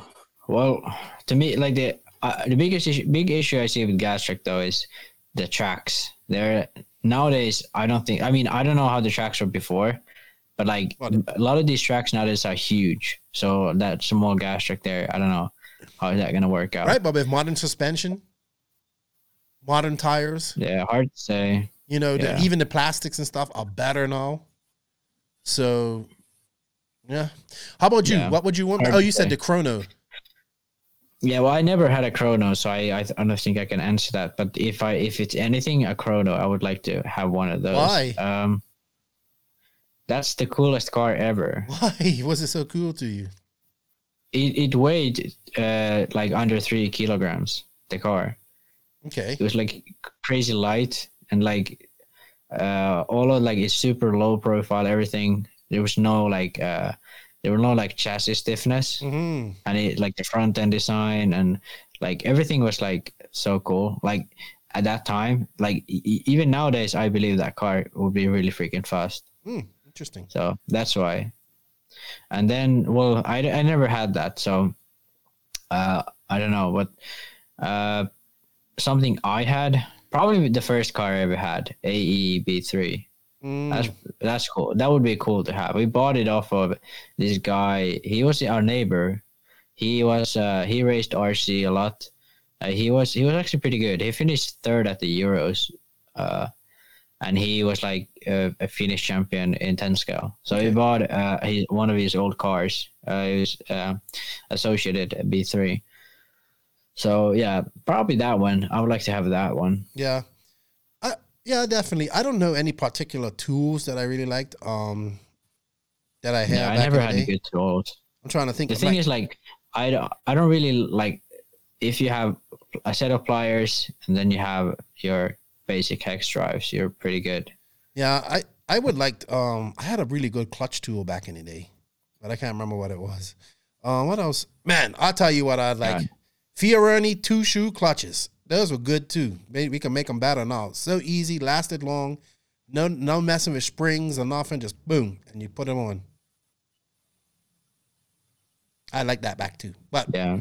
with we can make more adjustments. Good question. All right, dude. We have 2 more questions. My boy Chase Ehrlich. Dude? What's it gonna take for you to attend Cody's bachelor party race at CTRC? A plane ticket and a place to stay in California, dude. That's what it's gonna take. I would love to come out and hang with you guys. Maybe it's possible. You'll see. We shall see. CTRC. What's up, guys? Love you guys like life. And the last question is from Brad Maynard. Who will be more effective he says, will Very help Boots? I believe he wants to know, who will be more effective, Hart or Help, with Boots' new mechanic? I think Very with Boots is going to help him out a lot. If they click. Yeah. If they click. The thing is, like, if you look at driving style, Ongaro and Boots are very different driving styles. So I don't know how that's going to work out. The cars are very similar. So the cars are almost, like, the front end is identical. It's pretty much exact same. The rear end is more sort of different. But in the end, like, the setting up that type of car is pretty simple, I think. Like, for moving from AE to S-Works. Then looking at driving style, well, Very used to be a mechanic for Terterici, and as far as I remember, he was pretty aggressive. So hard to say. I would imagine they will work out pretty good. Well, I think, like, Boots had Liam, his dad, first. And they had Liam, and like I always say, the 2015 Euros that Boots won was really like Liam. Like, you know, he put in all the work. Like, you know, because Liam kind of was his mechanic. They were practicing. Yeah. Yeah, then they switched just before the Euros. Yeah. So Craddock was like at the race, but like all what happened, logged practice or the... Was like, Liam there at the Euros, or was it Mick, Euros. his mechanic? I can't remember. Yeah, Mick was at the Euros. They switched like just before the Euros. Right, so Mick was his mechanic at the Euros. And was Liam there? But the thing... I know. So, I always say that was Liam's Euros, because he put in the work with Boots prior to that. Yeah, and the thing is, what I heard and what I saw was like Boots racing was really, really dependent on like the mechanic. Sort of like when Craddock was running the show, like a lot of the setup options they did, like Craddock sort of ran it. I don't really know what happened behind the scenes, obviously, but like Boots sort of needs that guy to be like, hey, this shit needs to happen, and this is how we're gonna do it. And that's what sort of Liam did. Like when they were practicing like he said like they were always like super like strict on what they did and sort of focused on the thing. And I feel like Boots is one of those guys who need it because he, at least at races, he gets really like irritated and all that. So I can see him not being the most meticulous guy, even though he's probably, I don't know, but I would imagine he practiced quite a lot and he's a really talented guy. So I think Very might be the right thing for him. And especially, I don't know about engines, but I feel like Very is pretty good with engines. So I think that's going to help Reds as well, not only Boots. All right. Cool. I think it's going to be a plus for him. And like I said, congratulations to Elliott. They're expecting their first baby. That's going to be a big difference in life. But Boots is still young, 26, 27, I want to say, maybe. Maybe getting close to 30 now. I don't know. I would say he's close to 30. He's the man with the best hair in RC, dude. That guy's hair is always on fleek. Always on fleek. Yeah. All right, Maxie. You know what? I don't think we have a Sun City RC Dawn and Quiet this week. We've been talking for quite a long time. We're going to go into my Techno RC. Oh, sorry. You know what? Thank you, everybody, for the questions. I'm sorry. We need to get some more questions, but we get caught up answering and it takes so long. But we thank you for the questions. We would like to get some more. And thank you to Beach RC for the continued support. Please, if you guys can, check them out. Use the affiliate link. It helps the podcast. It helps Beach RC and, shows everybody some love. Max, thank you for answering the questions. I'll bring you back for our conclusion. But right now, we're going to go on to the Techno RC main interview with Lugz RC owner Bryce Beaver. Techno RC. Techno RC is a premium manufacturer specializing in 8th and 10th scale high-performance off-road RC buggies and trucks. Visit www.technorc.com for a complete catalog of their products. Techno RC. Excellence in engineering. #Techno Takeover. So joining me this week for the main interview is a gentleman that I met a few years ago at DNC. I kept hearing Dagani saying his name. He's like, Bryce Beaver. I used to race against that guy in back in the day. Is he here at DNC? I was like, I don't know, Greg. Go find him. Like, I don't know what he looks like. He kept asking me if I knew you. I was like, I'm sorry, I don't know. But that's when your name first came. I got to know who you was, and I saw you and Greg talking, and obviously, as we've gone to races, we've gotten to talk. But I'd like to introduce the owner of Lugz Racing Tires, Mr. Bryce Beaver. Yes, thank you for having me on today. I really appreciate it. I appreciate you coming on. I know you just got back from the Pacific Northwest. You attended a NCT round, which is great. Great region for RC. I'm glad to see them racing again. A challenging track, I've been told. And you're back at it, man. I know you're tired, so thank you for coming on. Oh, yeah, it's my pleasure, man. It was an awesome week up there at NCT at the Hank. It was great people to meet up there. Awesome facility, awesome people. Had a blast. So it was an excellent time. Your first time to the Pacific Northwest? No, I went to Burlington. Okay. 2019, I went up there in Burlington, so north of Seattle. Okay. I went there. Because I know your partner, Nibs, he's been up there quite a bit. Brad, he's been there before, I believe, and he knows those guys. Like, he knows Austin and those guys, too.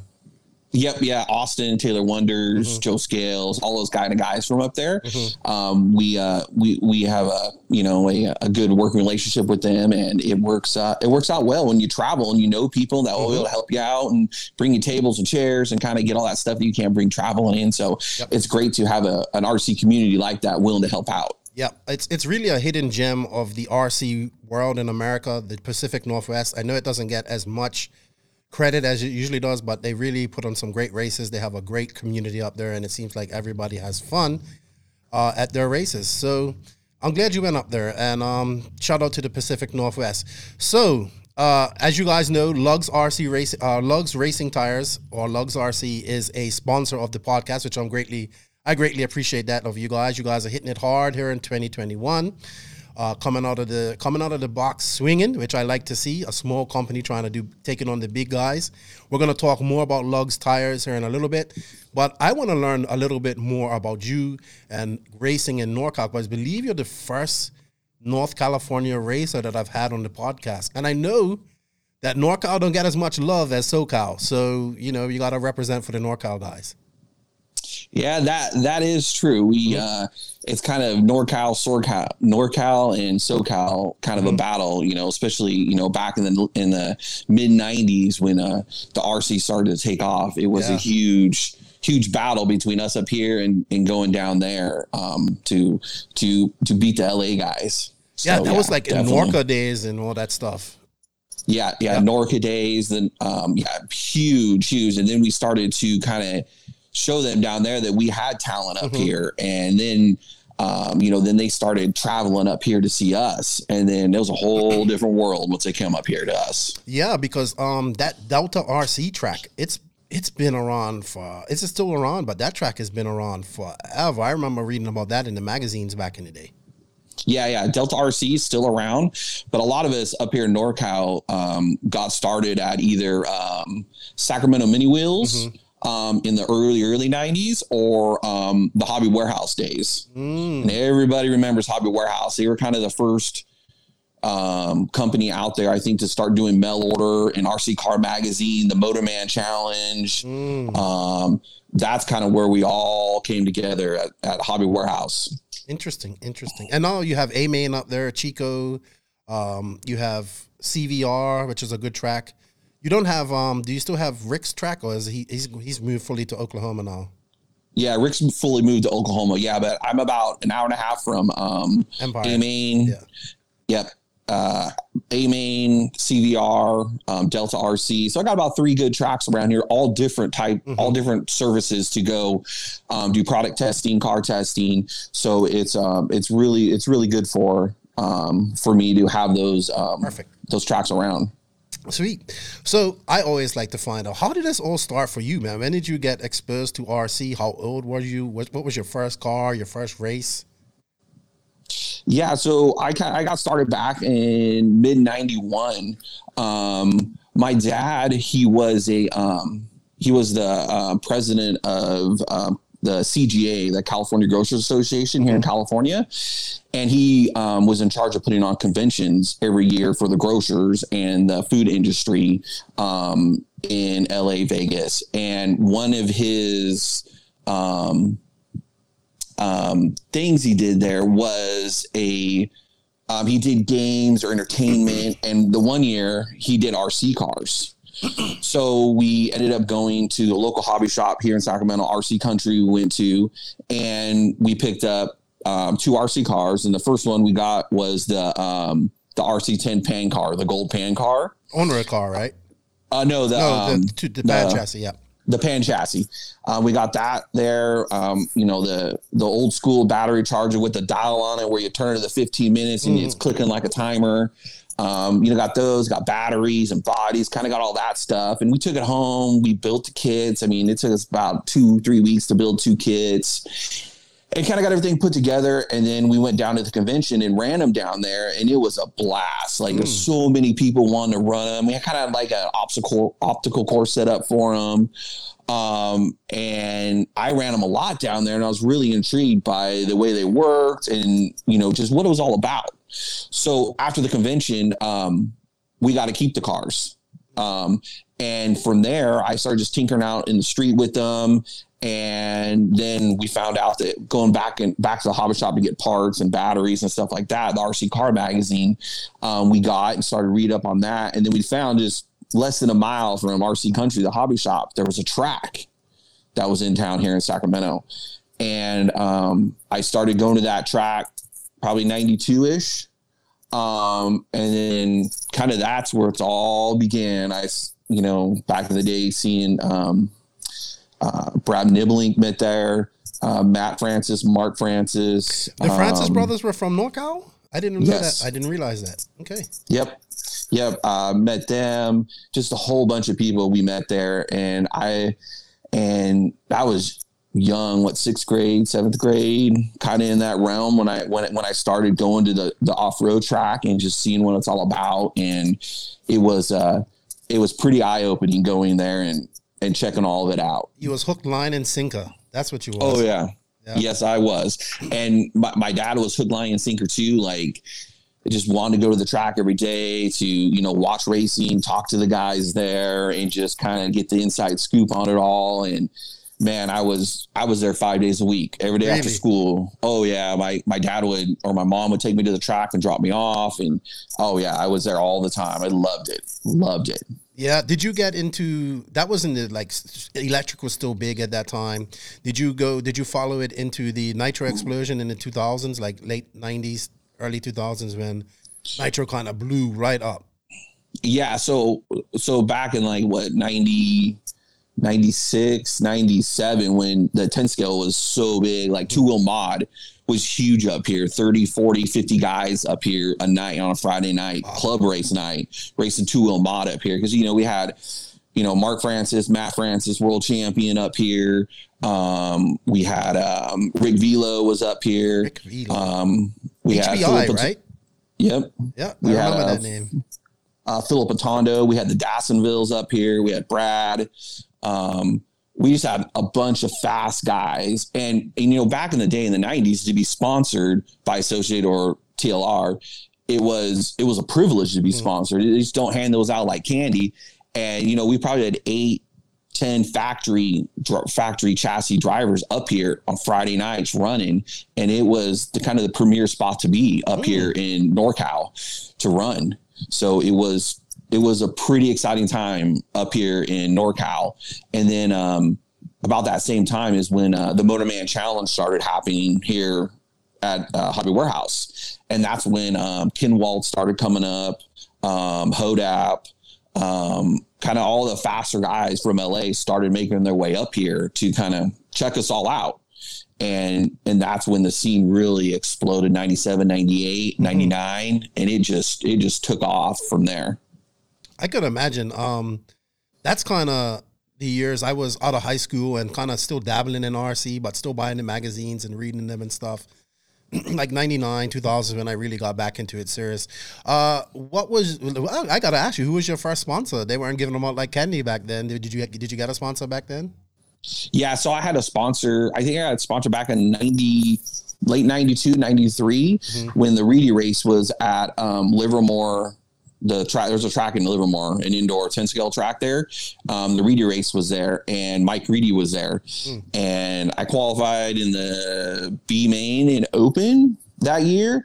And he just started coming up and talking to me, and I had no clue who he was. And he offered me, the Reedy associated sponsorship, which comes, the Reedy Motors and associated, chassis sponsor.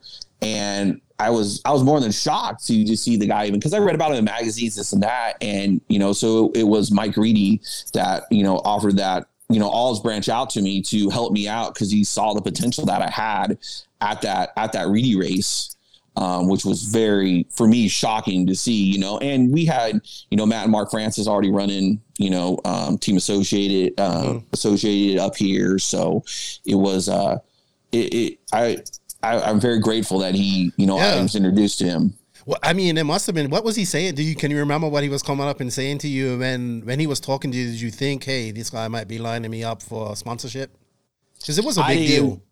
I didn't even think he was going to offer me anything. I know who he was, and I saw him in the pits kind of, doing his thing, because you walk by, Mike, when, back in the day doing 10 scale stuff, and all he had is his little pit spot, and all he had were motors lined up there, his soldering iron and brushes and cutting motors and doing all this. And then all the, big guys named motor, Pavitas, Kinwald, all those guys, Matt and Mark, all their motors are sitting there all labeled with their names on them. And you walk by like, man, I wish my motor would be on his table, have him, tweak the springs or whatever he does to them.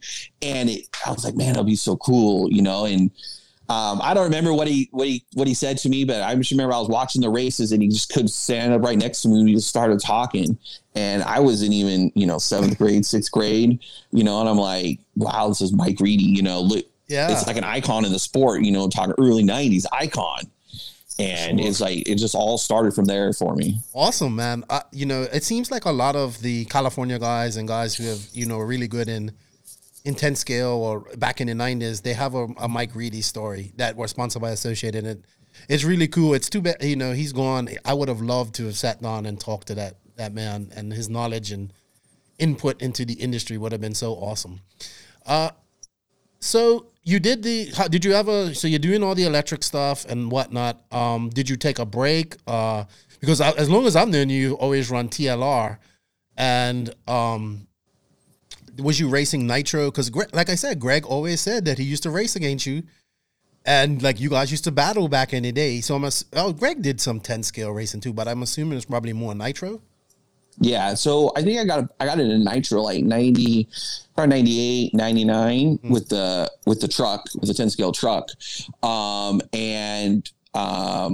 didn't know much about it. I just kind of got it because everyone was going to the ranch pit stop for like the Norca Truck Worlds, or those kind of races were going on down there. So I got one, and then I had Gene Hustings, helped me out with the motors, and then Conrad kind of helped me with tuning of the motors, kind of what it was all about. I had no idea. All I had to do was just pull the trigger and run electric. So yeah, I started racing nitro truck. Dude, I loved it. Really loved it. It was amazing to run, and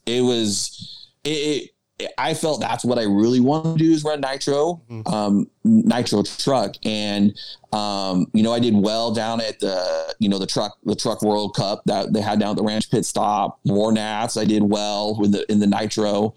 And what I wanted to do is go 8 scale at that time, but all that was out there was a Kyosho or a Mugen. And I just couldn't find the right ride. And I wasn't even looking for a sponsorship. I just kind of wanted support when I bought a car to get it up and running. And I just, at that time, they're just so far and few the 8 scales that were out there in the, late 90s. Dude, I love the nitro. Yeah. So a lot of people forget it was Mugen, Kyosho, Offner had a few cars, and Thunder Tiger had a car. That's pretty much it. And then you had some off brands like Laro and Bergenzoni had I remember Bergenzoni. What was Bill Hagen used to run? The Chrono, all that stuff, but not on the level of Mugen or Kyosho. So gas truck. It seems like every person that raced it used to love it. Do you still own one? Do you have one of your old gas trucks? What do you think about these conversions that Ignite's doing right now? Yeah, I don't have my gas truck anymore. I do have the box that it did come in the full instruction manual. It's like in mint condition. Oh wow! And I look at it every now and then and be like, man, that was a cool ride that I had. I know. Yeah, it was.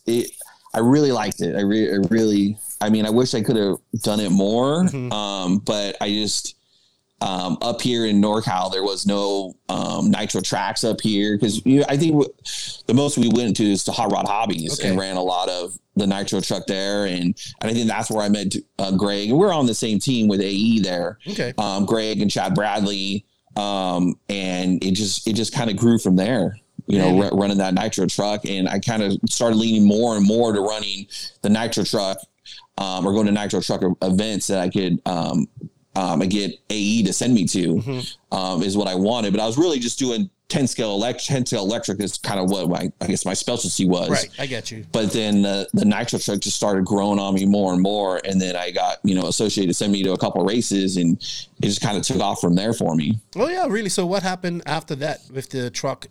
After you got into a gas truck, when did the 8 scale finally phase in? Or cause electric kind of died around 99.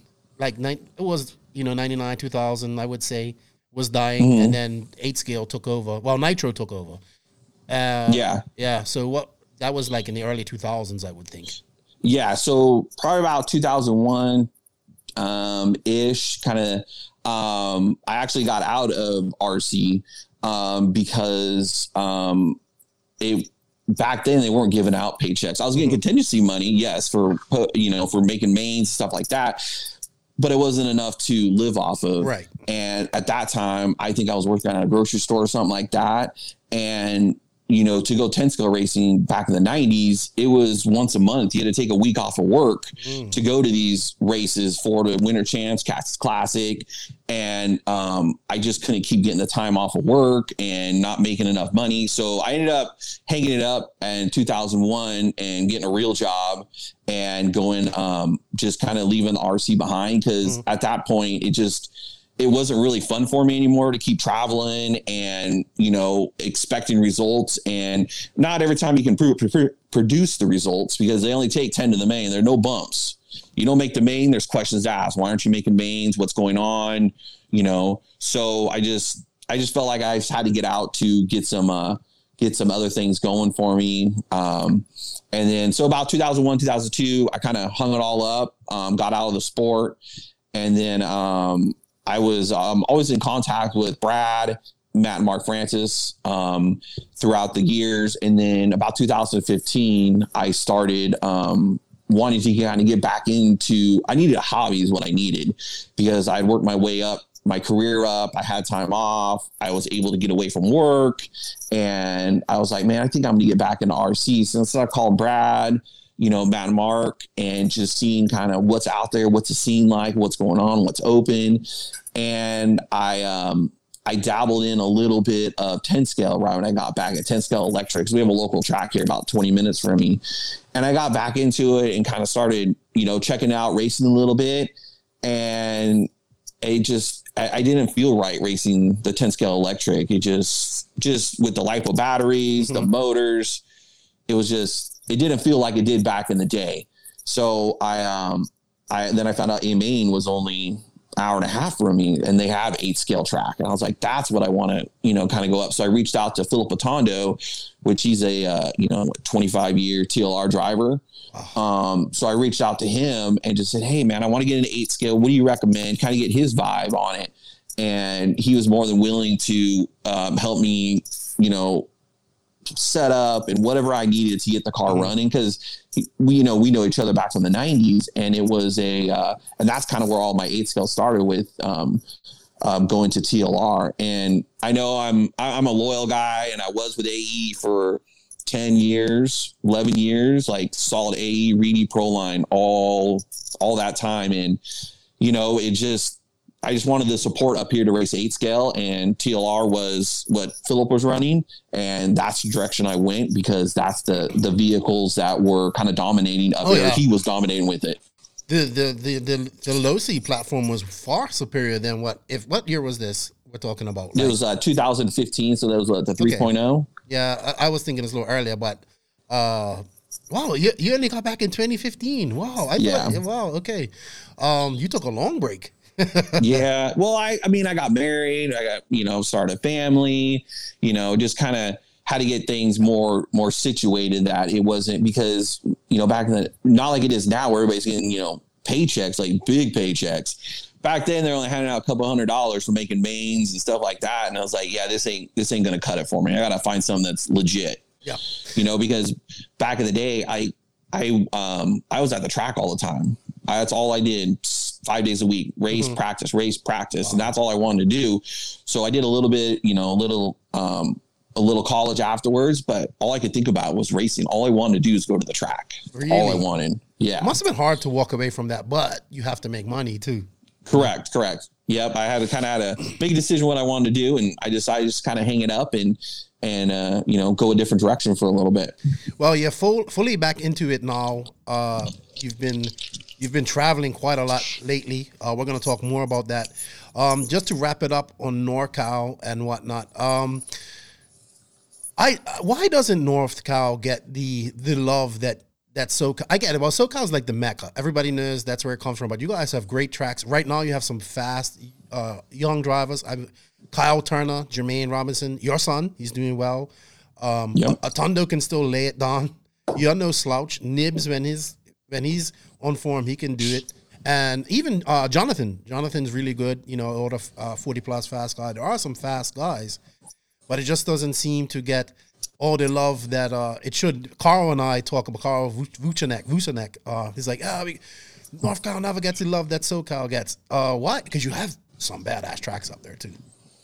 Correct. I think some of it comes down to that we're just not in the main spotlight with all the manufacturers down there in LA running every weekend or a big race or just even club races. Mm-hmm. We just don't get the exposure that they get down there. And, we stick together when we travel, go to LA, help each other out and we root for the NorCal when we go down.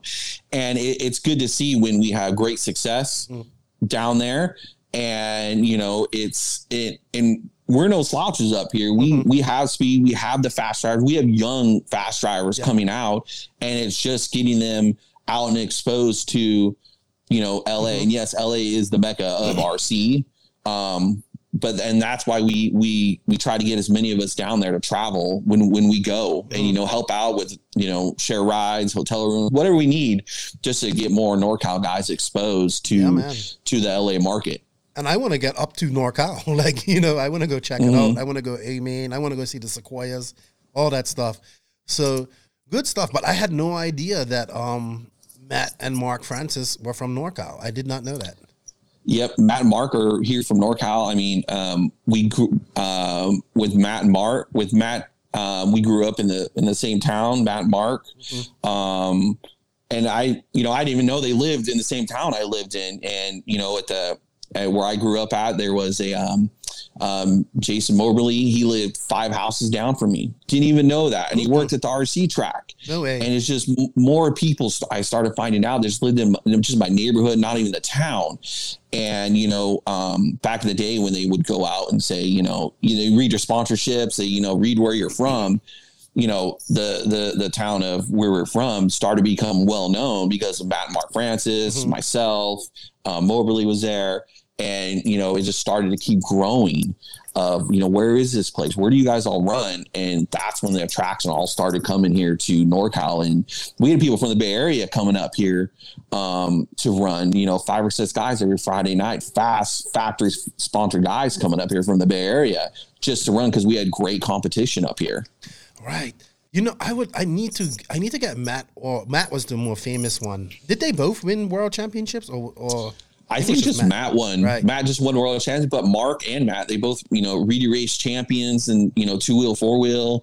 I know Matt's ran on road. And Matt's dabbled in the 8 scale. I mean, but they got out at so young and just like, that's it. We're done. Yeah, but I think they saw the writing on the wall too. It just back then there just wasn't enough support, like money support to support that as a real job. It was kind of here for fun and we do it for our hobby, we make a little money, but we all had jobs on the side that we had to like fully do, but getting the time off of work to go do these races, it just was agonizing to get off of work, begging your employer, please let me go. I got to go, And it was rough. Greg always said when he was on the Kyosho team, if you didn't make the A final at a big race, you would get bumped onto the B team. So that was some cutthroat stuff back then. I believe it. And they start asking questions back then, top 10, you're not in the top 10. They come up, why aren't you in the top 10? Why didn't you make the main? What's wrong with your car? You need to make the main next race, next week, next month of Florida Winter Champs or, and that's why I think I got out in 2000. It just wasn't worth it for me because I was taking my vacation time from work to go do racing, which isn't a vacation because now I'm getting pressured to do well.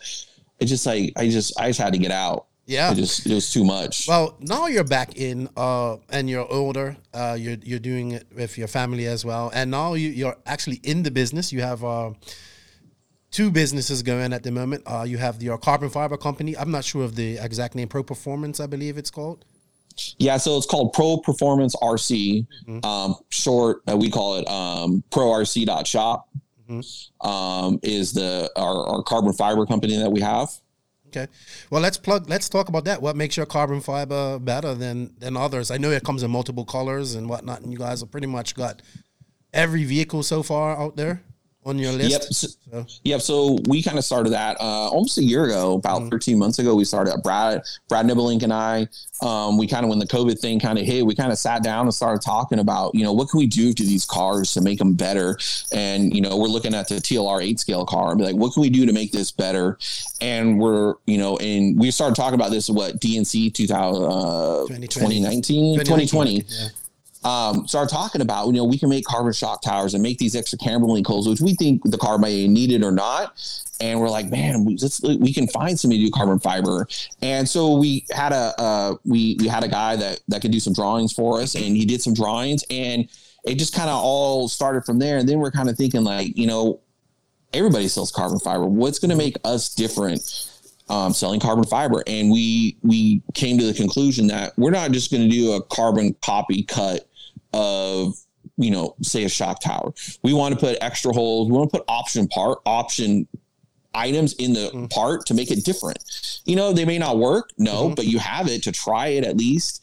And Brad and I, when we look at parts on the shelf, or if they have different items, different holes, different locations, we're all about that. We're like, well, I'll buy it just to try it, because who knows if it's going to work or not. We don't know what, Mugen, TLR, Kyosho, all those guys have been trying, all the R&D department. We don't know. So we're going to try it. We'll bring it out. If they like it, they like it. But we found, I have a local guy here that does all my carbon cutting, and he was able to get colored carbon fiber. And I was like, that's going to be the key. Color carbon fiber it's going to make it or break it, because everybody sells carbon. We found out when we started searching for it. So it was the color carbon fiber, is what we offer. We have about 5 or 6 different colors that we have. It's a 7K weave. It's a tighter weave than the regular 3K that a lot of the manufacturers come out with. So it's a little bit stronger. We make different thicknesses in, shock towers. Instead of a 4 mil, we make them a 5 mil. And we just have that extra option to the shock tower, whether it's raising the wing up, 7 mils or 10 mils, or able to, move camber links in different locations that the manufacturer doesn't offer. And, we did all of we did a majority of the 8 scales that are out there. Some, TLR we started with, that's what I run. And then we went on to the Mugen. We did, some Kyosho. I got some Kyosho stuff in the pipeline now to do. AE car, hot bodies. We do a lot of hot body stuff. And then we dabbled into a little bit of the 10 scale stuff. The problem with our 10 scale is that we don't have a lot of 10 scale. I don't run 10 scale right now because we're so busy. Brad and I don't. We don't have time to go out and go test parts and to see durability, because we like to durability check our stuff and make sure it works. And we just don't have the time to go out and go do that now. So we just came out with some TLR 10 scale stuff. So we know some local guys from back in the day that, we trust, and we trust their opinion on does it work, does it not. But we get a lot of people wanting the color carbon fiber for the AE car, the Schumacher car. Awesome. I mean, it just keeps piling in. Everybody wants these requests. And I was like, I just don't have time to do it, draw it. And, but it's good though. It's a good business, and people like the color, and the color pops more when I'm local at the track than on the website. People saw it this weekend, and it was like, wow, that's all they want is colored parts. Yeah, it's like, good to be different. You get tired of everybody having the same black carbon fiber. It looks cool, but color looks great. And where can people find this? Let's plug your website for that. You have a website, or just follow you on Instagram or something? Yep. So on our website is prorc.shop. And we're also on Facebook and also on Instagram.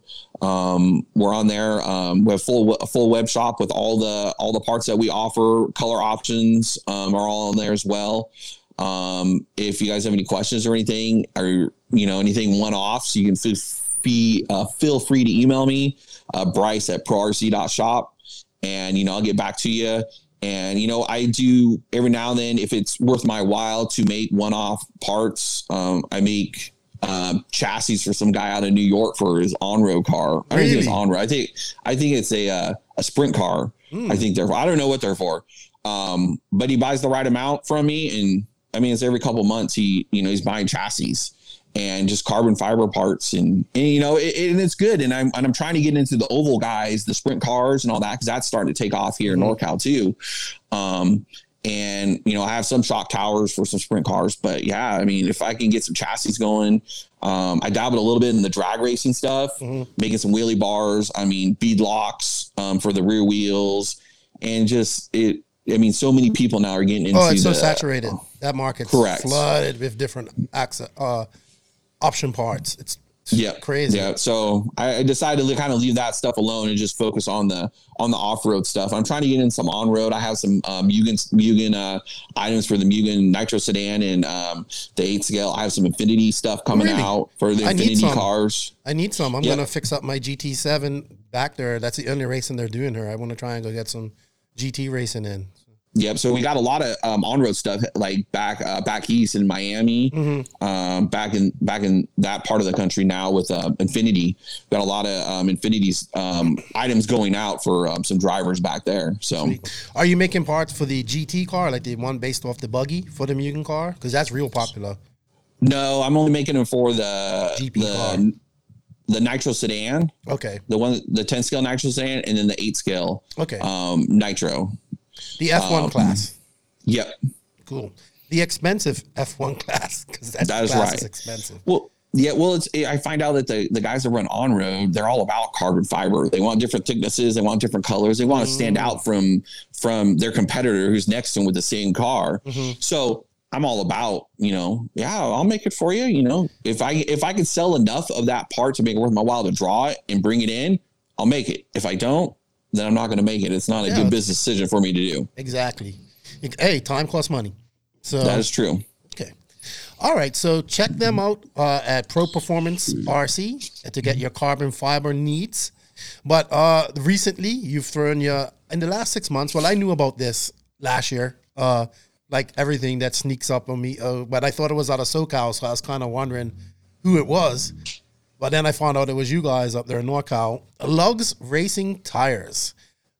You've joined the, I like to call it the tire mafia, because it's definitely probably the biggest consumable that we have in RC is tires. Next to nitro will be fuel and clutches, but definitely tires is probably the biggest consumable.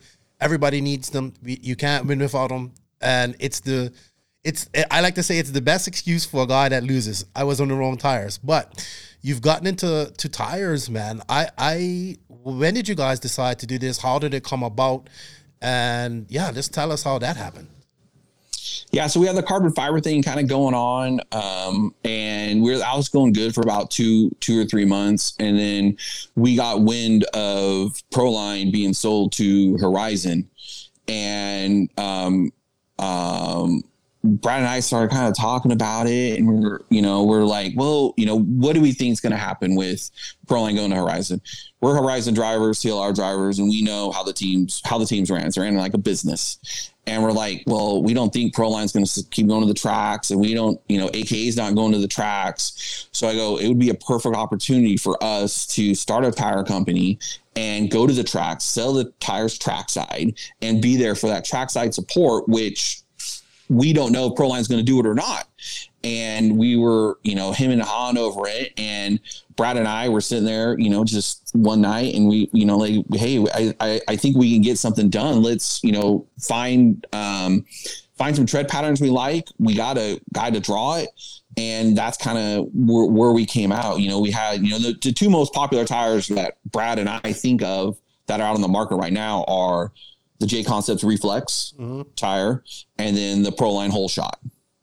So those are the two tires that we looked at for a couple of weeks, kind of just examining pin size, how's it constructed, the finer details. Is it a, 18 pin across? Is it a 15 pin across? Connecting bars? Kind of what's going on with it. What makes the tire work? The inside of the tire, does it have extra ribbing? Is it, flat on the inside? What makes it work? So Brad kind of took the ball with the tire program and kind of got it going, kind of did the extensive research on the rubber compounds, just, the overall construction of the tire, and it just kind of all, snowballed into one.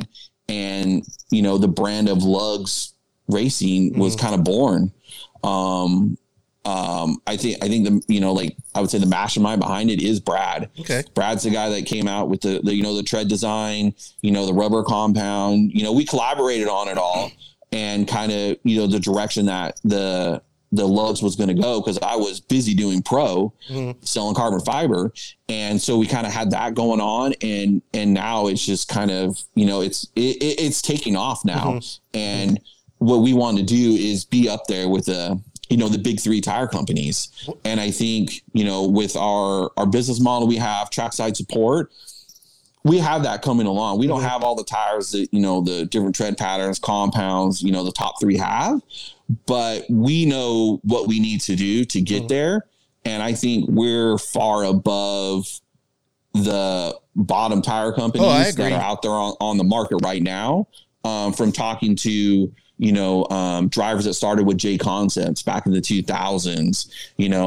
I was a Proline driver back in the late 90s when, Tim was out in the back of the Proline truck handing out tires. So I think we're in a good spot here. We have a really great tire I think we made in our Proto and our TQ tire. The compounds so far are good. I think this is the Proto right here. Can you see that? It's a great tire, and it's something just willing to get, it's hard to get people to switch their tire brand because they're so used to a Proline, AKA, or J Concepts tires. So we're out there, pounding the pavement, kind of old school, hitting all the tracks we can hit, bringing tires, trackside deals. And then at the end of the weekend, we give all our used tires away, whether it's a factory, Proline driver, AKA driver, J Concept driver, just a newbie. We give the tires away to any local driver. And just get them out there. We're just trying to get the brand. They got one runs. Maybe we have a couple of new sets we glued up just so we can, make weight getting home on the plane. But we want people to try them. And I think that's going to be our way to get people to try the tires. And once people try them, it's kind of eye-opening. They're like, wow, this is a really good tire, And we're like, yeah, we've been telling you guys this for, months, that these are good tires. It's just getting people to change. Exactly. Break the mold they're in. And I know they're in contract, and I fully understand all that. But it's just, we're just trying to get them in people's hands. And that's where we're trying to go to these races, doing extensive traveling that Brad and I and my son have been doing just to get the tires out there and show that they actually work. They're fast. Brad and I make the mains. Colin makes the mains. These tires have speed. Yeah, I'm an intermediate driver, a 40 plus old guy. I know that. And I can't make the pro main. I know that. But I know they're fast and intermediate. And if they're fast and intermediate, I think they have the speed for a pro guy. And that's kind of the one thing that Lugz Racing is missing. I know we have Philip Patondo. He's an old guy too. He's a 40 plus driver. I got Kirkman too. Kirkman's no slouch. He's not a pro driver, but he's no slouch. Correct. So we have those drivers, and it's just going to take more time for him. Kirkman's been performing well in LA. He's been doing some club racing, testing with that techno car. We had a good DNC performance with him. Silver State was good, and it's good to get our tire on different cars too, just not the TLR brand that we race for. We have Jonathan Hernandez running the Mugen car, and then we have Kirkman running the techno car. And just kind of getting some different cars running. Just getting feedback, because not every tire is going to work the same on a pillow ball car versus a C-Hub car. So we want to bring out a tire that's going to be very universal on every car, and it's going to work well so we can expand our team when we start growing more. And we're already growing just from going to these races every, traveling once a month now. We're getting people signed up on the team. More people are buying them, and we go to the tracks, and the people now are starting to hunt us down instead of us hunting them down to sell tires. That's awesome. So, and I think one of the biggest compliments we had this weekend up there in the Pacific Northwest up there was Tyler Wonders, the techno driver up there. He was, I'm good friends with him, and he knows we do tires. And, on main day, I went up there to kind of talk to him, and he's like, you guys' tires is spreading like wildfire up here. He goes, everybody's coming over to me, asking me about tires. What do you think about Lugz? Is it a good tire, this and that? And I'm like, it's starting, the snowball. It's starting to snowball. Yep. And that's what we need. Yeah, I have to agree with you. Out of, there's quite a few. All right, you have your few. You have obviously Proline, JC, AKA, and then I would say Hot Race are your 4 major brands. Hot Race not as big as AKA and Proline right now, or J Concepts. J Concepts, you know, I think that Drake was a pure business decision because he needed somebody, you know, they needed somebody on the West Coast to get a foothold out on the West Coast. AKA is, I'm not trying to talk bad about them, but like, you know, AKA we thought at one point was going to be out of business, and they're still here, like, and they're still making tires and stuff.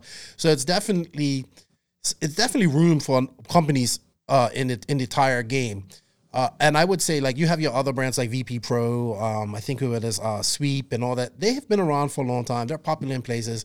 But you guys kind of are doing it right. You traveled to the Southeast.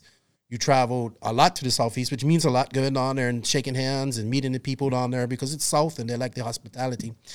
And, yeah, it's good stuff, man. I think you guys definitely, like, and I mean, not just because you sponsored the podcast, but I see you guys putting in the work. You know what I mean? And not just putting people on the team and saying, hey, run our products. Like, you're going to these races and you're getting yourself, you're sponsoring these races. You're getting your name out there. And that's exactly what you need to do. I don't know if you can see this, but we have, I think these are the TQs up here. Yes. Yeah. So I wanted to ask, is there anything different about these tires compared to others that stands out? Like, is the carcass a little bit different? Is the inside rubber, like you know how they have the carcass and the inside different sidewalls? Did you guys go do all of that? Why this pin pattern? It looks, I'm sorry, I can't really see from here. I need to probably put it up here. It's like it looks, is that individual pins or are they connected? That's what I'm. So they're connected. They're connected. So the pins are connected. So between our Proto and our TQ, the pin side. So actually the pins are called Lugz. Okay. So that's how we kind of came up with the name Lugz Racing. So the Lugz from our Proto and our TQ are almost identical size, but on the TQ they're staggered. The pins are staggered. And the middle pins, and I want to say probably the 8 or 10 pins in the middle, have connecting bars on them.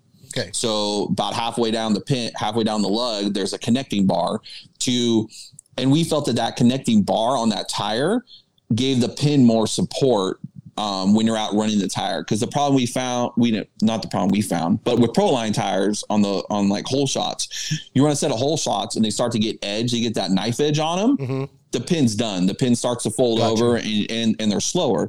So when we went and started looking at, you know, J Concepts tires, they started to have, you know, the connecting bars on some of the treads, but theirs were only like on the middle two lugs was what theirs were on.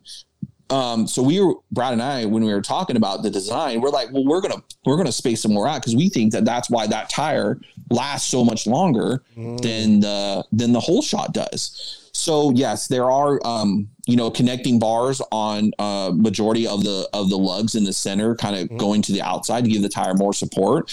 Our tire wheel and foam combination is 5 grams lighter than the average 3.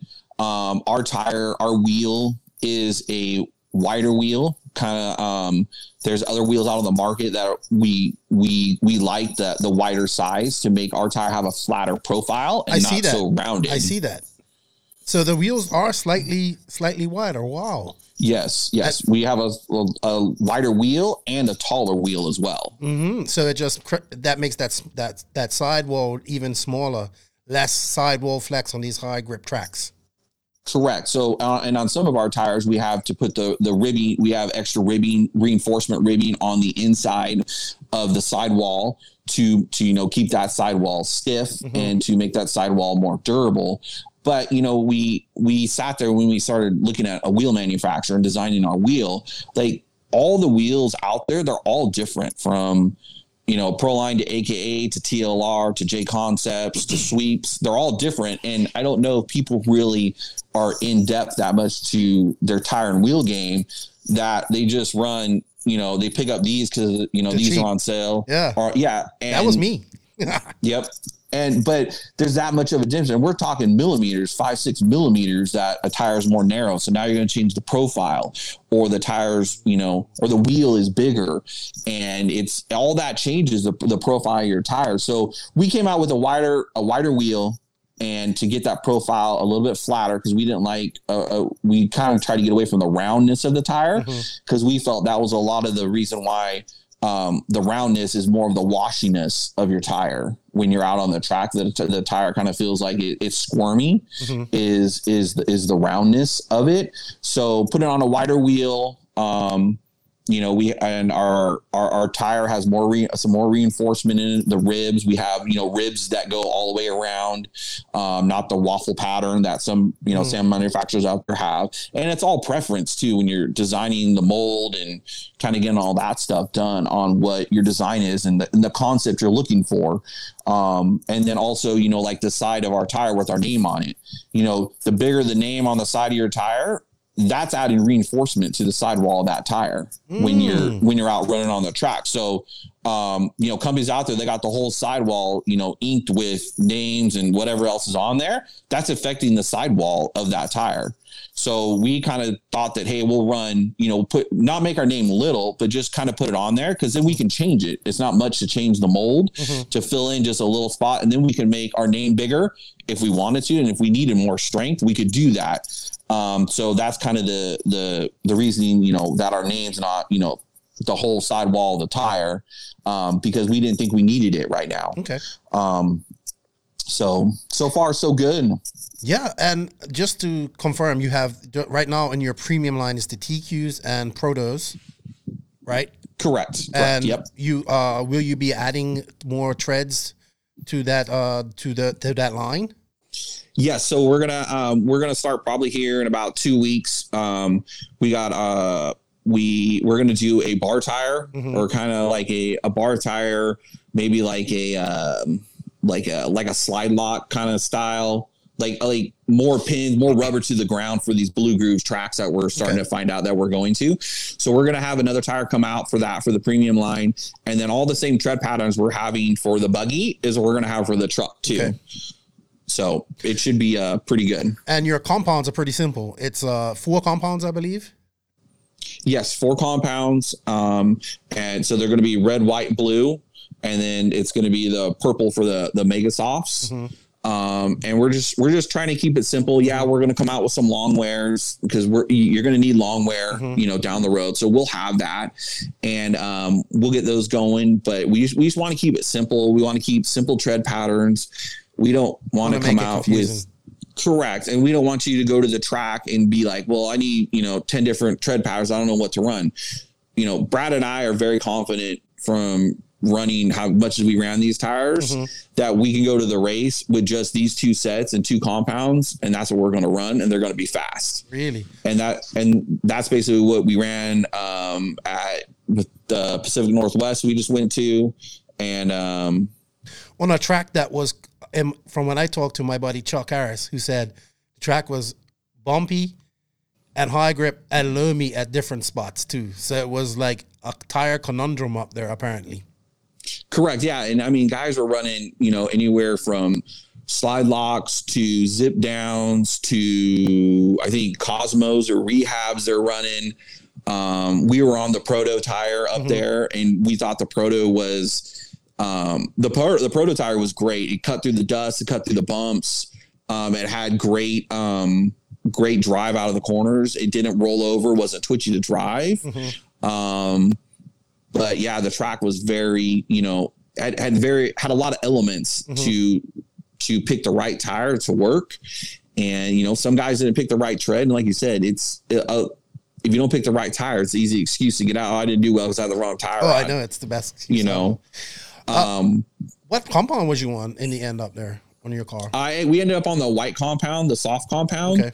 I wish that we would have had some red compound or medium compound, because a lot of the other drivers were going to an S2 in Proline they're running, or the A2s for the J Concepts they're running. But I think ours was fine in the white compound there. I wish we would have had the red to try it, but I don't know if it would have been any better, for us.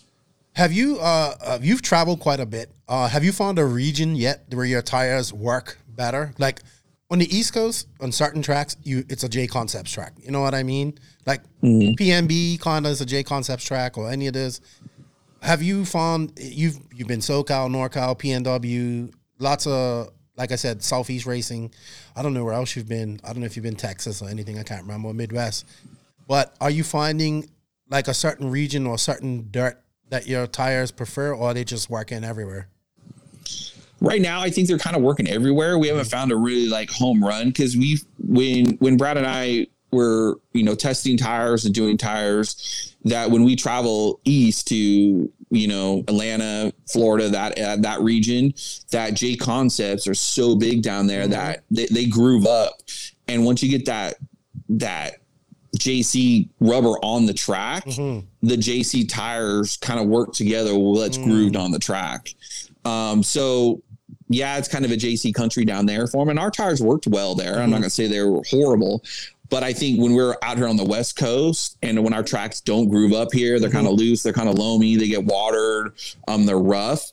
I think our tire stands right up there with the big three. Yeah. I have no problem committing, our tire to a top driver and saying these will work, try them. And, and we have it with Philip Atondo, he's running up here in Chico, and we're going to take him to JBRL here coming up in a couple weeks to LA, and kind of, we're hoping to put a little proof in the pudding here to say, hey, here's a pro driver that's running our tires. That's, hopefully going to make, top 3, top 5, and say, hey, these have speed, and open people's eyes to be like, wow, pro drivers running their tires and doing well, because, like I said, I'm an intermediate driver. And it's the same thing with us with JQ Racing. We just don't have that pro, we have Joseph, and that's it. Like we always needed that guy to put the car in the top 3 at these races, or top 5. And we just never had that. So I understand that. I feel your pain on that one.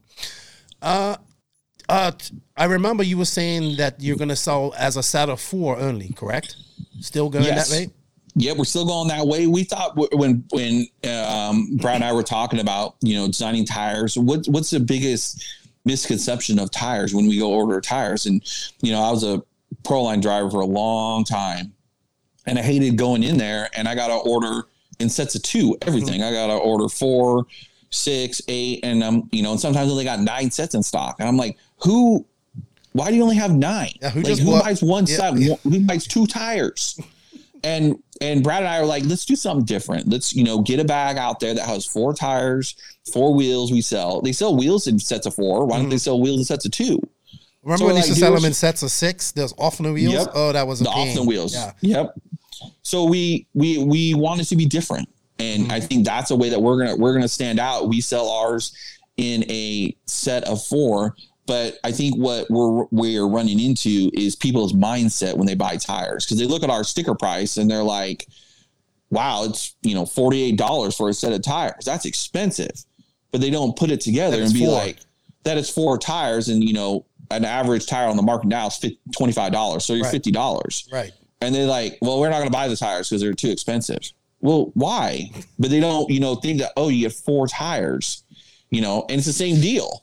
I don't understand it either. You buy 2 at $25 or whatever. I know sometimes it's a little cheap at the track when Proline or AK pulls up the truck, but trust me, this is RC, and I know that sometimes people are just so accustomed to things that change is hard. Change is difficult. We're seeing that now, because I think that's some of our of our questions we're getting on emails and Facebook of like, hey, these tires are really expensive. What's going on with them? And we have to explain to them, you're getting 4 sets of tires, and everything's sold in sets of 4, and that's how we want it. We want to be different that way. We did see another manufacturer, I think from overseas, Europe, somewhere, that's doing the set of 4s too. They just came out with selling tires in 4s. So I think it's going to be something that's going to start to pick up here. Sure. Why not? Econ line. You have it's called the economy line. It's mostly for bashers. It's still a racing tire, right? Because it uses the same compounds as the premium tires, but just older molds, probably bigger pins, cater to the bashers, but racers can use them a little bit too. can use them as well. Let's talk about that and what the differences are. Yeah, so our Econ Tire brand is Brad and I were, talking about tires and stuff, and was out there when we started making phone calls and started to do some research, is that we were able to get our hands on some existing molds that were out there, hard to find, and we were able to get them machined out a little bit different, get some changes done to them, which we wanted. And that saves us a ton of money for getting a race tire mold made, to then modifying a couple things on this, couple $100. And we now have this change to what we want. And now we have a economy line tire, because we hear when we go to the track, and when we started even doing this tire thing, we got a lot of people coming up to us, go, what's the price of your tires going to be? What's the price? What's the price? I go, why, what's the deal with the price? And everybody goes, well, we use them so much, they're so expensive that we just want a cheaper tire. And we're like, yeah, we agree, but we also don't want to kill the market and come out and sell our premier race tire at a cheap price. And then, we drive down the price of all the tires and everybody crashes. So we're not going to do that. We're going to keep our tire prices in line with everybody else. So we decided to come out with this Econ tire. Yeah, it's it's a basher tire, and it's also a race tire. We feel that can be used to race out. It's a bigger lug tire. And it's, for the guy that wants to go out and go pound it in the street, great. Go in the grass, go to the park and go run it. But yet also you can throw it down for, at Thunder Alley is where we ran them the most. Okay. And they work phenomenal there. We had, Jose Alvarado, he ran 2 qualifiers on them at a JBRL down there when we were testing them, and loved them. Really? And, awesome. Oh yeah. And so it's a cheaper price tire. Those tires there are sold 4 tires, 4 foams, and 4 wheels, unmounted. So you have to glue them. But we figured that's going to be the best way to get somebody into the sport and not be sticker shocked to spend $75 on a set of wheels and tires and go smoke them in 2 runs and be like, what, I need more tires now? That's where we kind of came up with the line for the economy tires. We got the big blocks out right now. We have the Y tire out right now, and we're looking to add 1 or 2 more onto that line, a bigger pin tire. And at some places, the bigger pin tire may be the tire to run when it gets kind of that, back when we used to run the bow ties or, and that tire may work. We just haven't been to the right track yet to confirm if that, is a tire to go to over a Proto or a TQ. But I mean, Jose Alvarado proved it to us that, hey, he ran him and he did well in his qualifying run down there running him. And, so we're trying to push those onto the new racers. So they're not sticker shock, because you're already sticker shock when you buy a nitro car or an e-buggy. How much you spent, you don't want to spend another, so much more. Now you're on here getting, a premium compound in a bigger lug tire that's going to last you all day to go practice, maybe 2-3 days to go practice. And it's a quality product that's out there. And you just need the one tread pattern, maybe a compound or 2, and you're good to go. Yeah. And you can spend your money on other things and worrying about burning your tires down in 2 runs because the track's super dry. Did you try them at Silver State? I think Nibs did. I think Brad ran him like second qualifying run. I think he did, because his thought was all the loom and the low, all the fluff, you ride the cush, you're out there running, whole shots, or reflexes. And we were there on our TQ that, to cut through, that, whether you want to call it an inch of fluff out there, that bigger pin tire would cut right through it. And shit, his car looked pretty good out there running those Econ tires. Hey, all I was thinking while I was watching that was like, this is like Crime Fighter days, like throwing some Crime Fighters and stay wide in that fluff. All right. Let's talk about the future of Lugz. You've been traveling. I did not know about the wheels. That's interested me. It's kind of like 16 millimeter shocks. Everybody thinks 16 millimeter shocks are the exact same size, and they aren't. They're all different sizes. What can we expect from Lugz? Are you guys going to be traveling more this year? I assume you're going to more of the race time events as well. Yeah, so we're going to more. We're going to be traveling more. kind of I want to say our busiest season is kind of is starting to ramp up. Our next event we got on ours is we're going to head down to the opening round of JBRL in Victorville.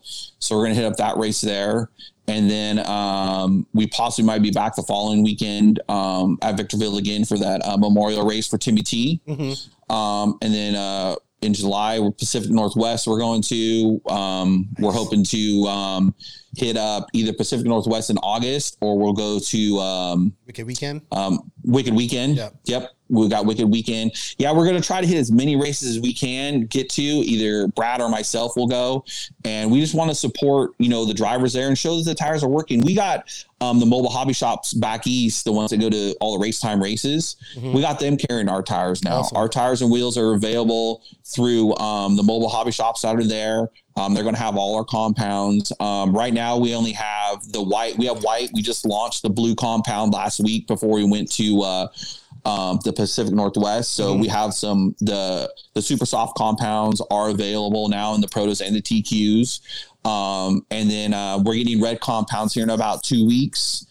So we'll have the stiffer compounds, and then we're gonna have the truggy wheel, the truggy tires will probably be coming out here. I want to say in about 30 days. Okay, we'll have those available, and then we're always looking for new things. Right now, we're doing we have some glue we're testing, some wheel wrenches we're testing, some bodies. We've had some sample bodies come to us that we're testing that. And tire foam. We got different tire foam possibly coming as well to try out. That was my. What do you see the future of RC tires? Any more innovation? Like I said, the wheels was something that I didn't know about. I mean, it's obvious that they're not the same size. Foams, you got even just tires themselves, like carcasses and whatnot. You guys kind of just getting started in this, but you're well ahead, thinking ahead. And you've got many years of knowledge behind you with Nibs and all the guys that are helping you out yourself. What do you see in that? Like, are we going to see some more innovation probably out of you guys or just out of the tire companies, period, in RC? I think the tire companies are, I think for us, I think you're going to see a lot more innovation coming out, whether it's different compounds in different shores and different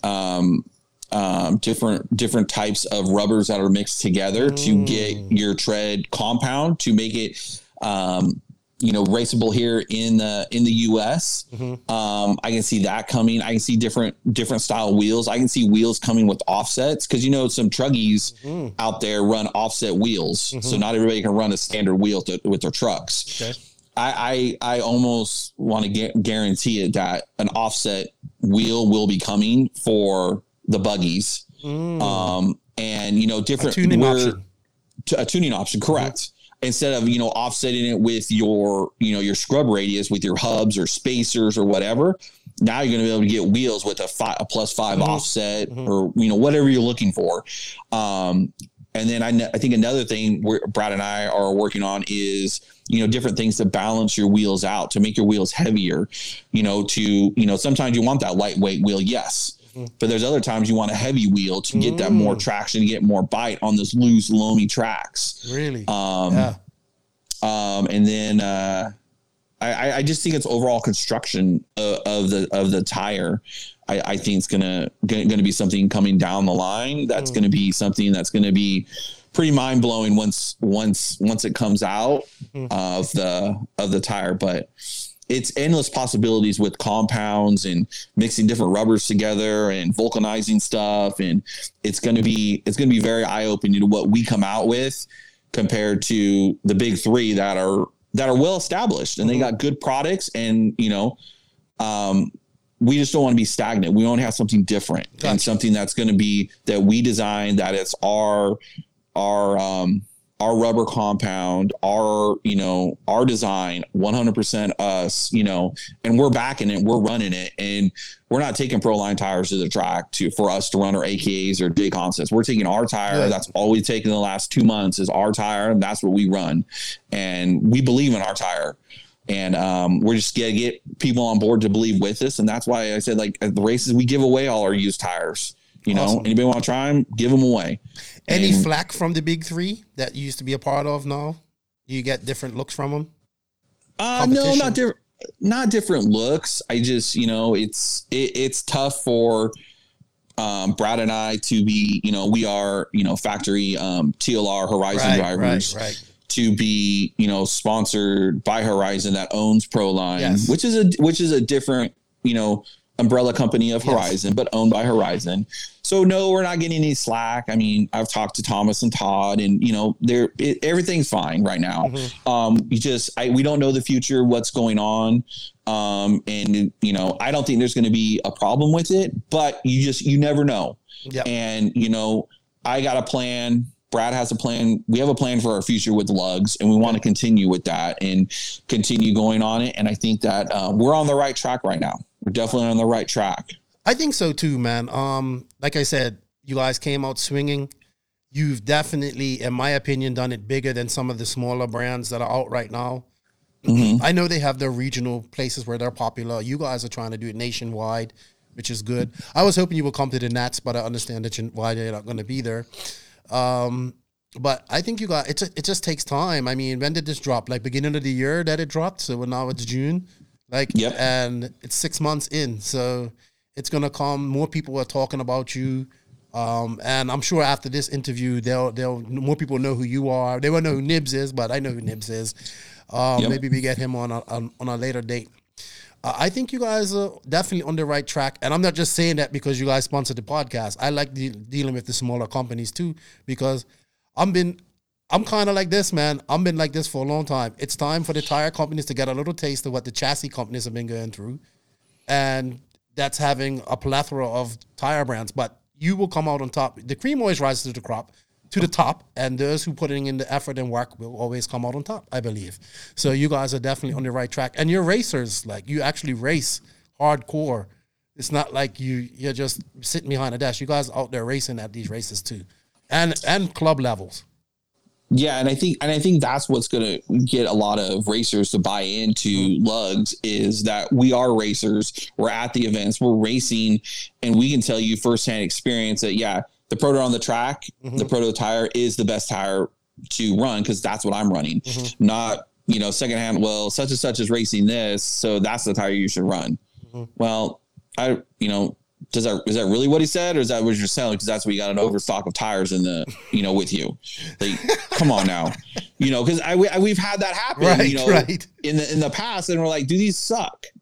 But us being firsthand racers telling you that information, or go look at my car. That's what I'm running, right. Or on the starting grid, how many people this weekend came up to, Nibs, my car, Colin's car, and looked at our tires. What are you guys running? What compound you running? And believing that how they actually are running those tires up here, and watching the tires and saying, after we come off the driver's side, dude, you guys, the car look good, good tire wear, didn't look twitchy. And just getting feedback just from regular racers out there, about the tires. And, then they walk over with us, pick up a couple sets, and they're in the same boat saying, these are good. We want to support the little guys out there, the local companies that are trying to start up and trying to, make the sport, not so just connected to the big three, because we want something different. Yep, I agree. Something different than them. I like that you call this a sport too. Not a lot of people like to call it a sport. I hate when they call it toy cars and not a sport, because it is a sport, not physically, but it's a sport.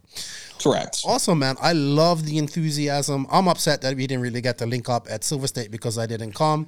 I gotta get me some Lugz gear as well, a hat and a shirt, hopefully.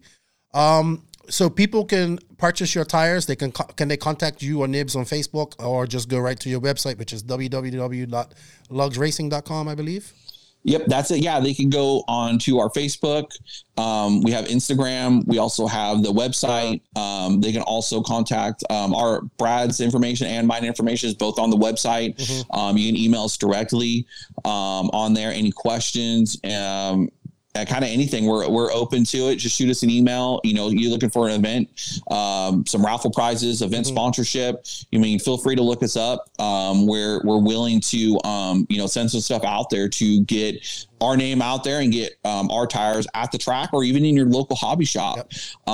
We're getting tires now into Texas. I know Texas is very heavy, AKA brand out there, but we're getting have a guy out there now that's pumping tires. I know Jeremy.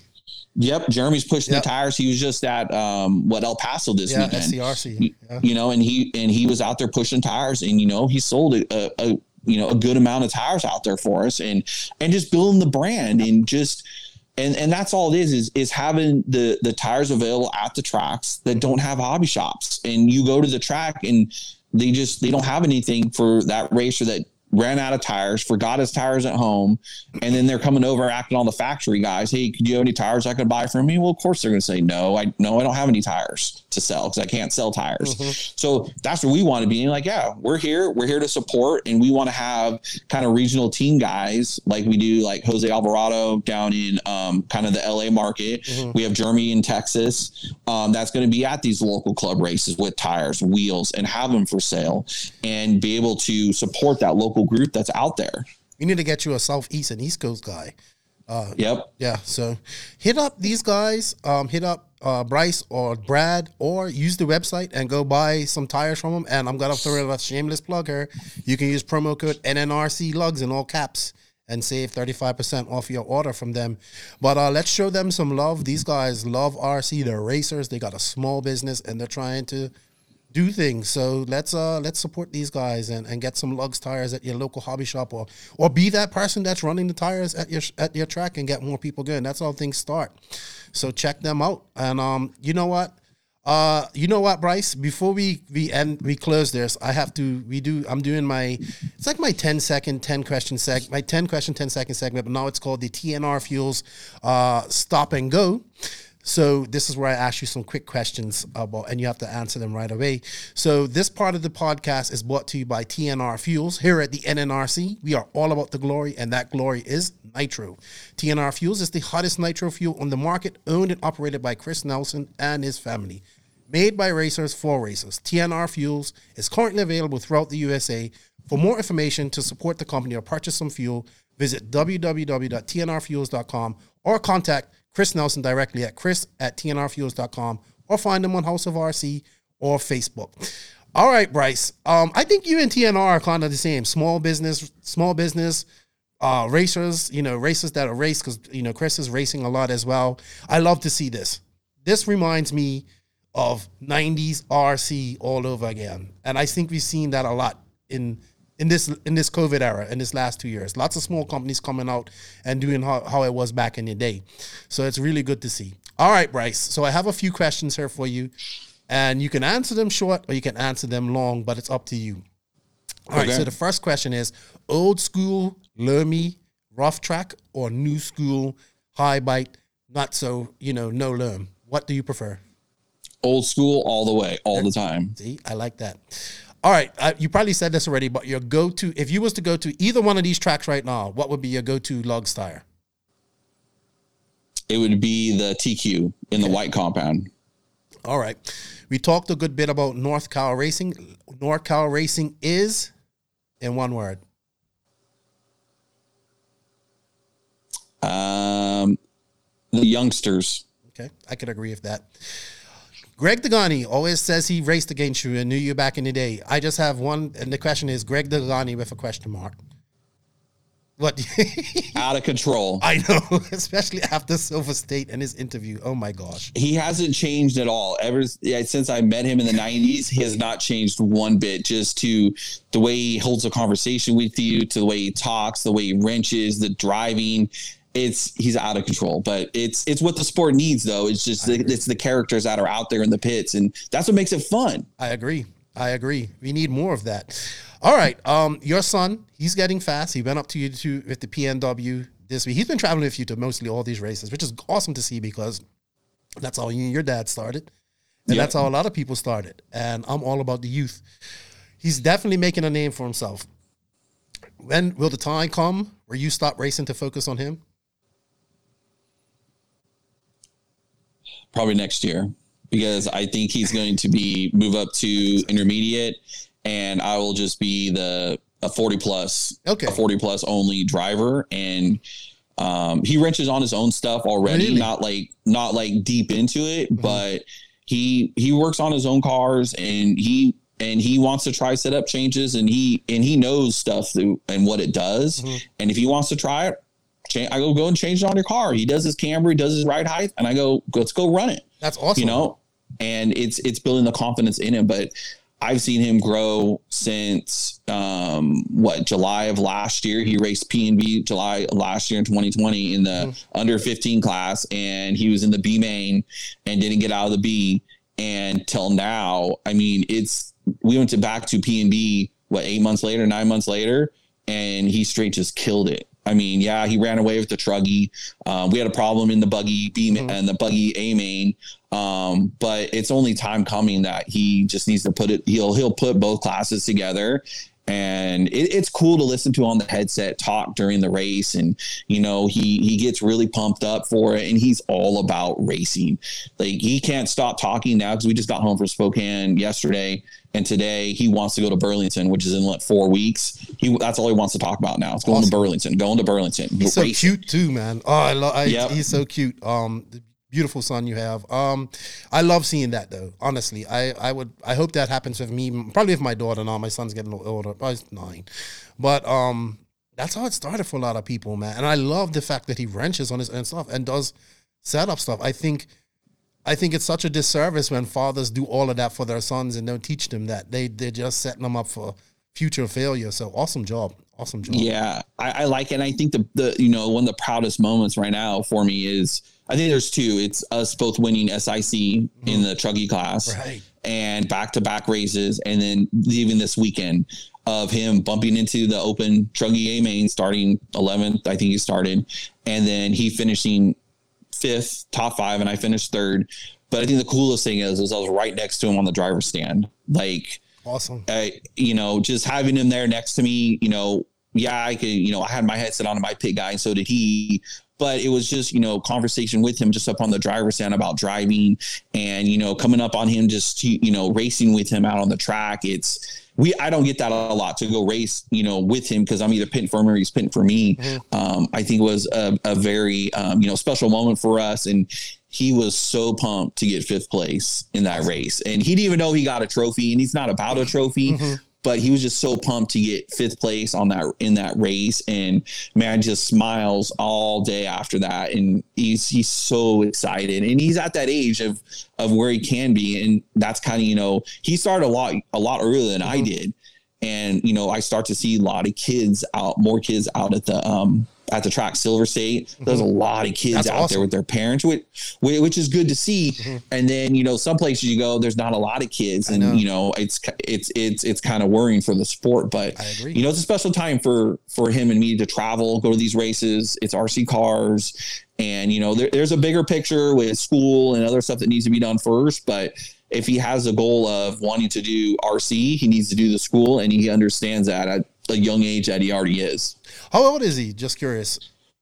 He's 10, and he'll turn 11 in July. Okay, so he's like 2 years old. My son goes 9 next week. Yep. But he's 9 going on 18. He thinks. Good, man. I love to see that, man. I can see the pride when you talk about him too. So keep up the good work. All right, going to throw you under the bus. This one, best track in NorCal. CVR. Okay.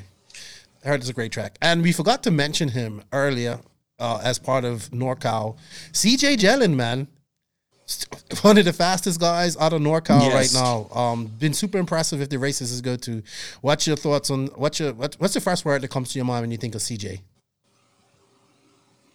The first word for CJ is he's fast. Super fast. He's super fast. When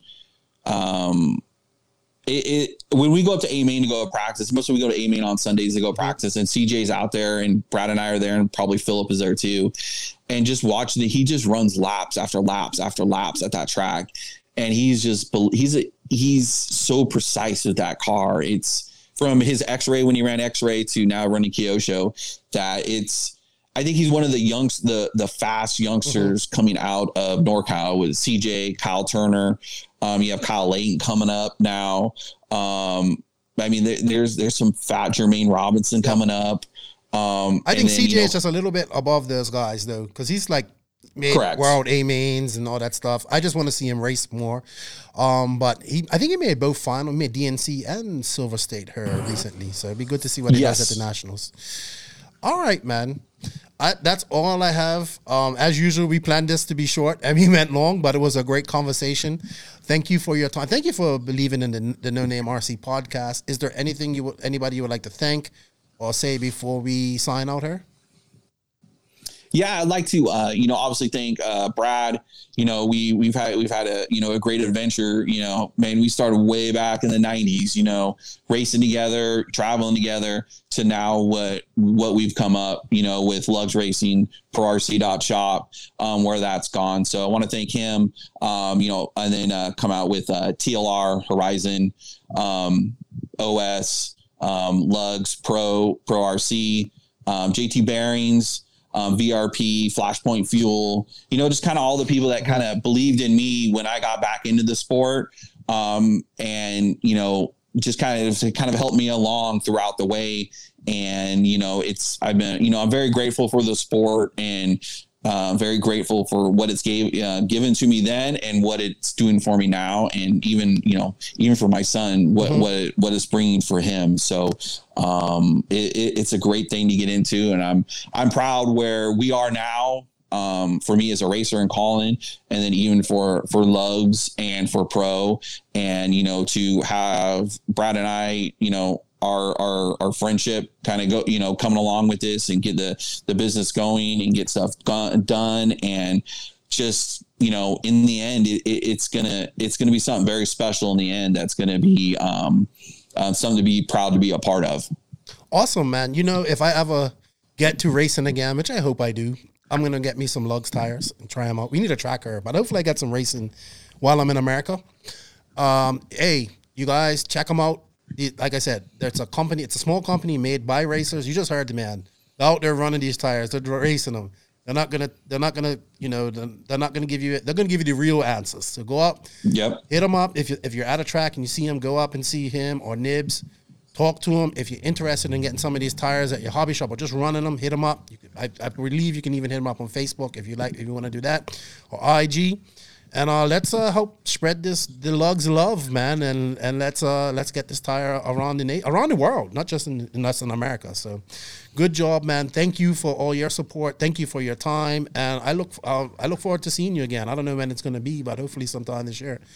And I'll be following your son's progress because I love the young kids, and that's the future of RC, not us old farts and 40 plus. It's that's right. It's those young guys. If we don't groom them now, there won't be no 40 plus races in 25 years. So, that is true. Thank you for your time. Tell Nibs I said what's up, and lugsracing.com, everybody. Check them out. And if you want to get some now, save some money, use the promo code NNRC Lugz. It will be in the written description of this podcast.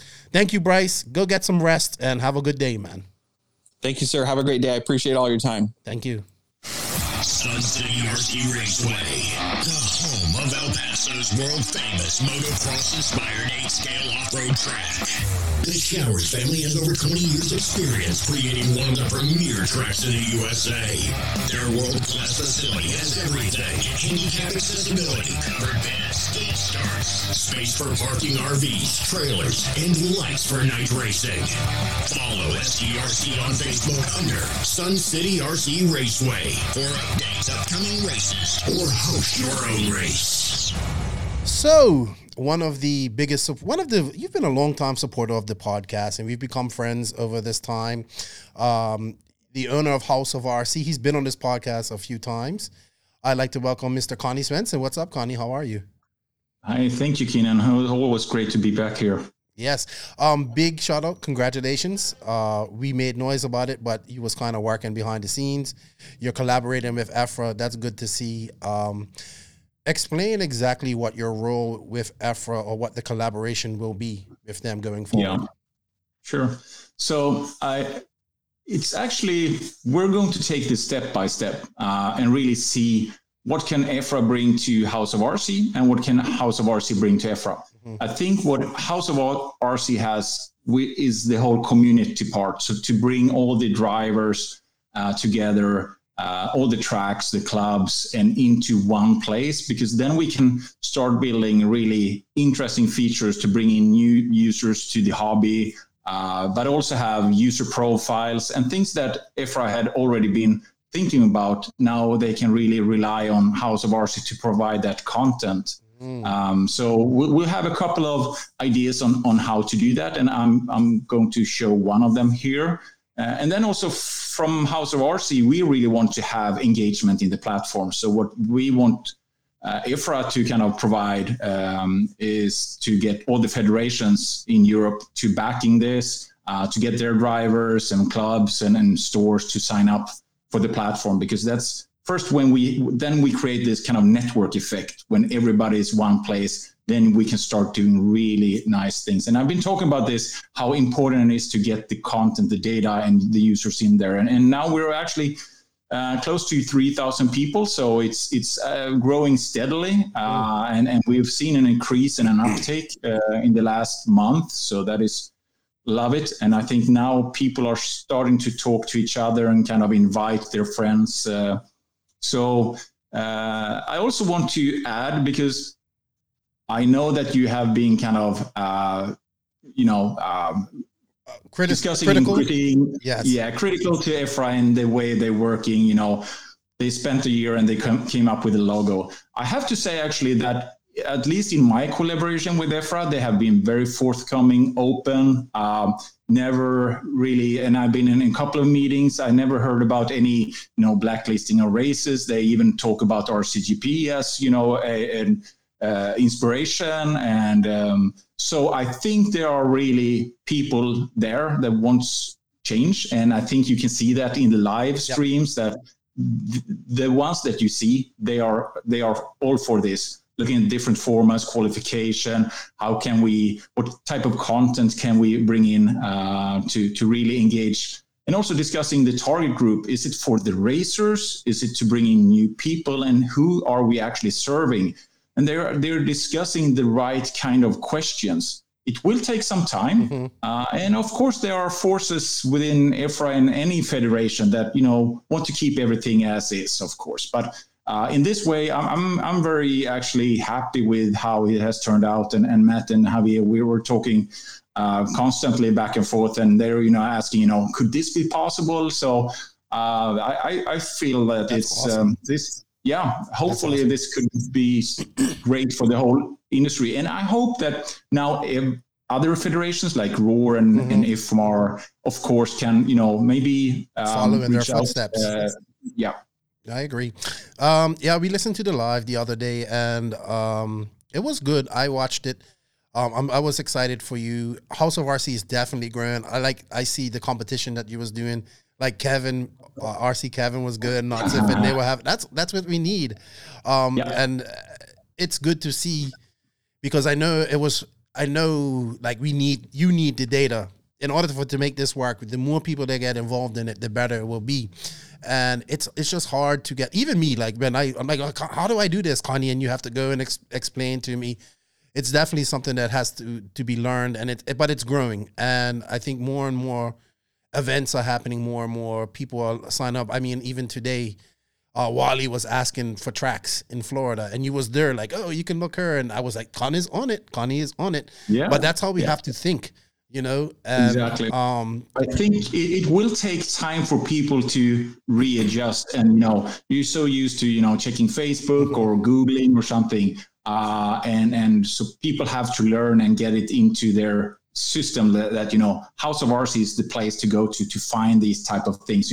I'm trying to get people to have more setup sheets, and actually that is one great thing that we did a couple of weeks ago. We've now, in a collaboration with So Dialed, the app that is all about setups, and they have done this into science, and they support every model. And we will never go down in the details. So we hooked up on Facebook and said, how about we really integrate our platforms instead? So now you can link from House of RC into So Dialed, and in So Dialed you can enter your House of RC ID and link back to your profile. So that is really how we would love to work with others, build on what others are doing, and together we get stronger.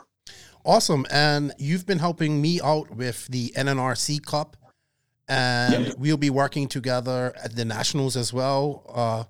Small little things like you have to drive, like the stuff that we used to look at on not magazines, but on Neo Buggy back in the day. Little things like that. Instead of just posting up lap times, we actually have some picture. I thought that was so great, and I appreciate we did that at Silver State and for the Silver State coverage. So I'm looking forward to that, and thank you. And if you guys haven't checked out the NNRC Cup, check it out on House of RC. So how about if we actually bring up the NNRC Cup here? Sure. If you can show my screen, I'll actually start with just showing this new page. This was also kind of developed before the collaboration with EFRA, but then it actually accelerated because I got inspiration from some of your interviews with people that have great beginner guides to RC. And I said, a lot of that is great content, but the things about what clubs are in your neighborhood, what are the different cars and all that could be dynamically driven from a platform like House of RC.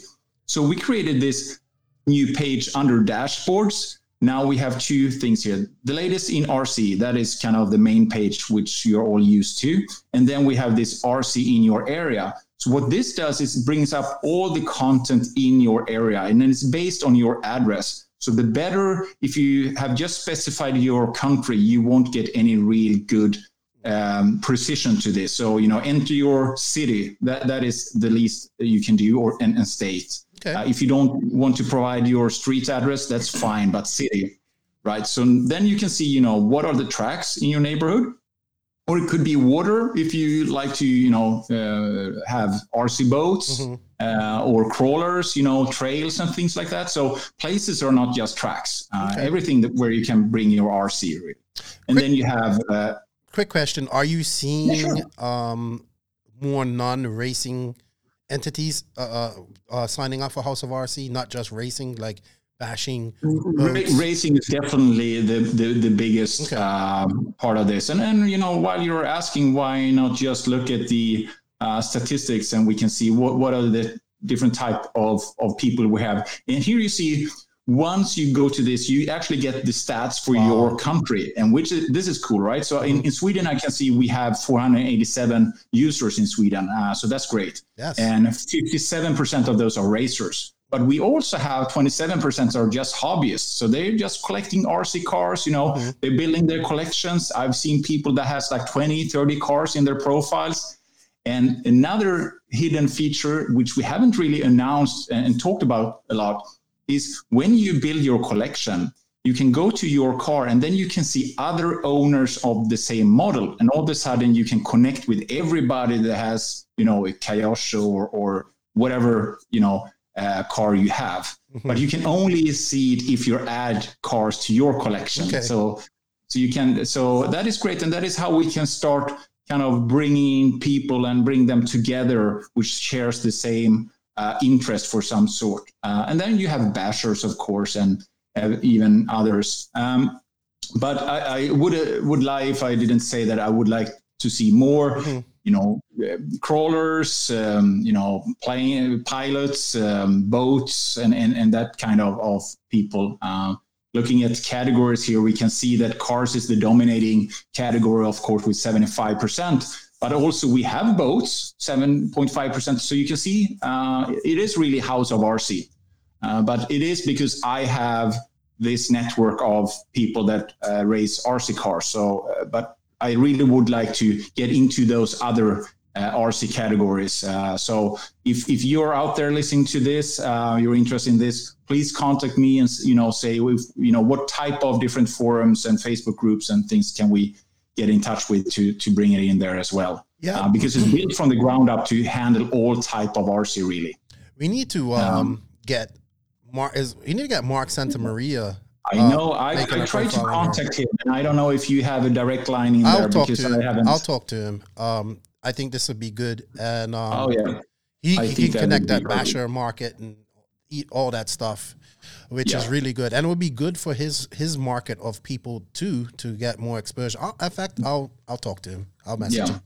So for new users to RC, you could sign up and just go to this page, because if you say your type is beginner, you're actually taking to this page directly. So this would be your default start page, and you have some resources here, you know, what you need to know about getting into RC, but you can also find people close by to you. So you can contact them and say, you know, can I come and watch, you know, when you race, or, you know, what type of cars do you have? Or you can actually go in to see on their profiles what type of cars they have, because it's always a good advice to buy a car or a common brand, which many people use at your club or local track, right?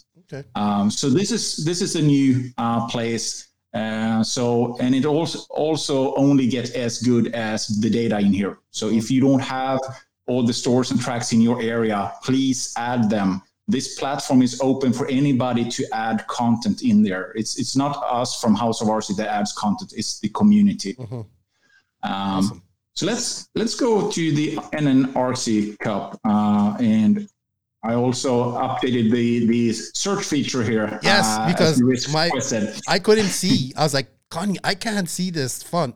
And then I was like, we kind of have to write the whole thing, like maybe just NNRC. And you fixed it within a matter of hours. So thank you. Yeah. So and you needed a function where you could share a link or URL from the app, and I provided that. So under the green create button, if you click on that in your app, there's a way to share the current page, so you can share it in your social media and other channels. So this is the NNRC Cup, and this is set up as something called the rankings or standings event, and anybody can set up, you know, at your local club, you have some, you know, club ranking standings. You can set it up, do this, and if you're a supporter from an organization standpoint of the platform, like NNRC is, of course. If you click on the no-name or NNRC, you can see, you know, you're a supporter. Yep. And then you have access to some special cool features, the ones that we showed for the Silver State. So clicking on standings here, and it's called standings now, not rankings anymore. Yeah, right? It was fun. You know who actually messaged me? Rick from Top 25 Rankings. And it's like, I think Americans get rankings and confused. And that's when you had the rankings on there. And Rona was like, but we have top 25 because we're not competing with top 25. They're a ranking system. We are. Exactly. We're doing a series. You didn't know that top 25 is on House of RC as well, actually. Yes, so we have a collaboration there going on as well. And here you have this dashboard. So this is only available for paid supporters like NNRC. And you get this super cool kind of graphics instead. And this is great, you know, showing all the brands and supporters of the different drivers. I really love this. Now, people may ask why. I had a few people ask me, why is this blank? Or what? Because these guys need to get off their butts and make a profile. Like Brandon Rose, we don't have nothing on him because we know what he drives, but he needs to go in there and make a profile for himself. Yeah. So he can do so it can be, I mean, this is great for their sponsors. You know, we don't have a picture for him there. So as you said, it only becomes as good as you feed it with content. So many of these drivers, we would of course love them to get in here and manage their own profile.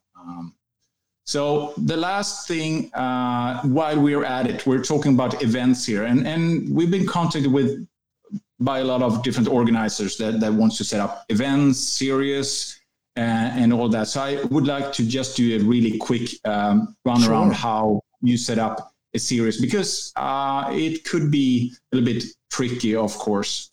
And as always, the green button in the lower right corner takes you to create any type of content in the system. So in this case, you want to create a race or event. So, and as we said, there are so many different type of events. We mentioned the rankings thing as one type of event. We talked about race, series, competition, or just set up a club practice or meetup, work day you have down here to work on the local track. So a lot of different things in here. So if you want to set up a series, of different races. You start with setting up the series itself. That is very important. Then you can provide things like how many drop races, how many points do you score for TQ. You can also set, who's the organizer of the race, on what track will the race be held at, but also a parent organizer. This is sometimes used by federations, or you have a other kind of main, let's say the example of RCGP. So you could have maybe the parent organizer being RCGP and the organizer being the local track. So for example, if it's Figueredo or the Walter brothers at Fearing, they could be the organizer that is actually organizing the event at the track. And then you have RCGP as the kind of main thing. So you can have kind of a structure there, right? And once you created the event, then you can actually go in and add all the classes to the event. So let's take one example of a series here. Matt Olsen here has this mod championship, which is just both for 5th scale, which I'm a big fan of, and 8th scale. A great series. You provide your poster here, all the different classes. This is another good way. In America, people love to set up hundreds of classes, right?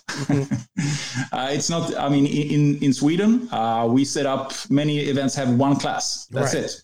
Nitro, 8th scale. That's it. There's no other division of it. I think he has that here. It looks like just 8th scale Nitro. I can't see. Okay. He has 5th scale, 8th scale, e-buggy, truggy. He doesn't have them split up into, I get it. Yeah. No, he doesn't have any open or sports. He actually has pro and novice and those, I think. But there is a copy button out here, so that is always a good thing. If you want to create many of these, you can just click the copy button and then it will copy it, and then you can just change whatever you want. So you create your series first, you add all the classes, and after you've done that, then you start creating your kind of local races for that series. Because what happens then when you click the event button there is that those classes get copied automatically to all the local races. Okay. And that is also how you can then bring in a total standings of the whole series of cup. So you can kind of compare the different individual races. So that is really important. And then when you sign up, you have all type of, do you want to enable a waiting list, or do you want to just block it? There are so many different options. So you have to go in there and check it out, what's available. You can require people to enter the brands and sponsors, transponders, licenses, and all that. So just contact us if you have any questions regarding this, because this is the most advanced part we have in the platform right now. Is the event management system. And I like to stress that it really is, I think, above and beyond anything else out there. As a supporter, you can also add sponsors to your event, so they show up on the page, and of course link to their profiles and all that. So that's an extra service that you can provide to your sponsors, that they actually show up with the event. But we're starting to kind of have certain features just available for organizations or users that are subscribers. And it's just $5 a month for users, $10 a month for organizations. We don't think it's too much to ask. And then it's also see it as kind of a Patreon shift. If you really like what we're doing at House of RC and you want this to, live on, we have development costs, server costs, and all that. It's not free to have a platform like this. And then we will add a lot. We have so many really pro features coming out in the future, where I think people will happily, actually spend $5 a month to get them. Time costs money. I subscribe. I pay. So if I like it, I pay for it. So I know all about that. $5 is really nothing a month.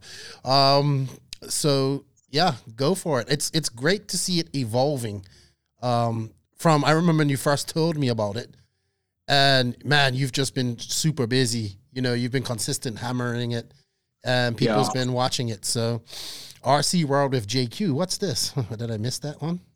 Yeah, so again, this section here, links and resources, anybody can add a resource. It could be whatever. It could be blog post. It could be a link to a video. So this is, I don't know who is, Rafi Diaz is posting this, Stefan Recobe. So anybody, this is open for you to do this. You can like and share these different, you have a little like feature there. So really, build content, community, find all the stuff here. Awesome. I think the app is cool too, because I've been using it just to get my, it has everything like Circus RCs there, live RCs there, and I could just scroll through it and see it. I know it can be a little bit busy on the app. You always say it's better to use this on the desktop, which I would agree. But, sometimes you just got to use the app anyway, so it doesn't matter anyway. But if you're on the go, you need to use the app, of course. But there's a lot of content, a lot of data. It's really challenging to create a good user interface for the mobile. I think it's good, but I would say it's better on the desk, of course. Yes, bigger screen. And I also like to keep track of all these stats. You can go here and check, what are the biggest countries, United States, of course. Then we have Sweden, local supporters. That's good. And then we have UK and Canada. They're, really close by. France has actually picked up a lot in the last couple of weeks. I don't know. So this is so funny because I see some users, they share it in their, local communities and forums or groups, and I have no clue about it. And then I just see spike in users from a certain area, and they set up their events. It's almost like, being this fly on the wall and, look into people's RC lives. It's interesting. It's really fascinating. Sweet. Love it. All right. Well, I'm glad that it's growing. Like I said, we'll be working together here in the next week or so when I go to the Nationals. And it's snowballing now, Connie. So that's good. And that's a good thing. It is. And before we leave, we have to check out this thing. The question of the day always, right? What is it? Is it Nitro is the glory and eBay pays the bills? Let's look at the. I see that. That's not good. That's not a good sign right there. It's too close. When we had this the first time, I think it was very close. It was like 45 or something. Now it's 50% electric and Nitro is 41. You can't have that. Electric is picking and going away with this. Them e-buggy guys, all them e-truggies, see. And I'm one of those gas guys. Oh, I know that. 8.5%. Sweet. Awesome. All right, Connie. Well, thank you for coming on and explaining some new items here on House of RC. Remember, people, the more people that join this, this isn't about racing, just RC racing. This is RC, period. Drifting, scale trail, boats, airplanes. What else? RC. Yeah, I would love to get drag racing on here. Yes. The no practice guys should go in here. We have that as a class. That would be a dream to get them in here. Yes, after that big race they had this past weekend. Oh, yeah. Good stuff. So go to houseofrc.com, fill out your profile. You can become a supporter if you want, but, that's up to you. But Connie, trust me, this is a passion project. He has a real job. This is just something he's doing on his side, and because thank God. Yeah, thank God this isn't paying the bills. You'd be in trouble. But it's a lot of work and time and effort, and Connie is very responsive to improving things or suggestions, and he just, if you have any questions, you can contact him or House of RC, or contact him on Instagram as well. Go on his profile, and there's all his links. Yep. Cool. All right. Connie, thank you for your time. Thank you for your help with the No Name RC podcast. Oh, look at your servers looking all. Look at that. And here, look at this. So dialed here. So this is how it shows up in my setups. So clicking on this will actually take me to the So Dialed service. So we have integrated this way, right? Yeah. Yeah, that's like, this is my collection, 20 cars. Is that here. Like $1,000 worth of servers right there? That is, not really, but yeah. It's scaleless. Yeah, we don't talk about money in Fist. Yeah, your wife would kill you. My wife wants to kill me now. I just got something in the mail this week. All right, Connie. Good. Your profile is really nice. Really nice. Yeah, so this could be an inspiration if you want to know what can be done, you know, adding your links and resources, setups, but also really add, the events that you're participating in and the results. You can add them here after the fact. So the event itself doesn't have to use House of RC for signups or results. You can add that event and then the results to build your kind of profile and kind of your resume of RC. So good stuff. I think, yep. You're going to see more team managers utilizing this here, I bet you, at the end of this year. I hope so. And I think there is a community out there. One of the sponsors of this show that is actually building their community on House of RC. Who's that? I don't know. Yeah, who could that be? I don't know. A company starting with Mayako. So that's another feature and service that we provide for Mayako's community. They can actually see them, where all their users are and all that. And it's a premium feature because they are supporting the platform. Okay. And any, brand can come to House of RC and ask, how can we collaborate and create content and value for our drivers and users. So that's what we want to do. All you manufacturers out there, get your stuff on House of RC. It's $5 to $10 a month. Like that's nothing. So, and I don't see why they wouldn't want to do that. We just need to show it to them. When they see it, they'll do it. If you build it, they will come, like the Field of Dreams. Cool. Exactly. All right, Connie. Thank you for your time. Thank you for all that you do. And thank you for helping me out. I appreciate that. And let's see what we can do. Like, let's just keep the ball rolling here, man. Thanks for having me here, Keenan. Always nice. All right. Remember, keep up the good work with the pod. Thank you. And thank you for the support in that. Remember, House of RC, they have Facebook, they have Instagram. houseofrc.com is their website. Go fill out a profile. If you have any questions, you can contact Connie. Remember, he's like 6 hours ahead of East Coast time, so it might be in the morning. He might be, but you're really responsive too, so you respond quickly. So I get that. All right, dude. Well, thank you guys. Thank you, House of RC. It's growing. I'm happy to see this for you. All the hard work is coming together, but it's still lots of hard work left to do. So it never stops. Always improving. Sure is. All right. Talk to you later, Connie. Thank you for everything. Talk to you later. Bye. Bye-bye. We are now at that point of the show where you should fasten those seatbelts and put your big boy pants on. Whoa. Things are about to get serious. It's time for the JQ Racing Rant.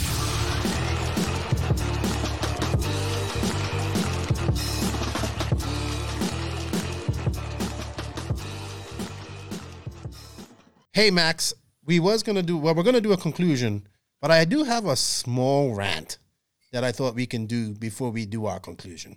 So, welcome to the JQ Racing Rant, and this week's rant is, I've said this before, and this is not going to be the last time I say it, but we need Raw Regionals to qualify for the Nationals. That's it. Like it kind of used to be. Simple as that. I think, I'm excited to go to this race. I've been very hard on Raw lately, and well-deserved, because they're doing absolutely, in my opinion, they're doing nothing.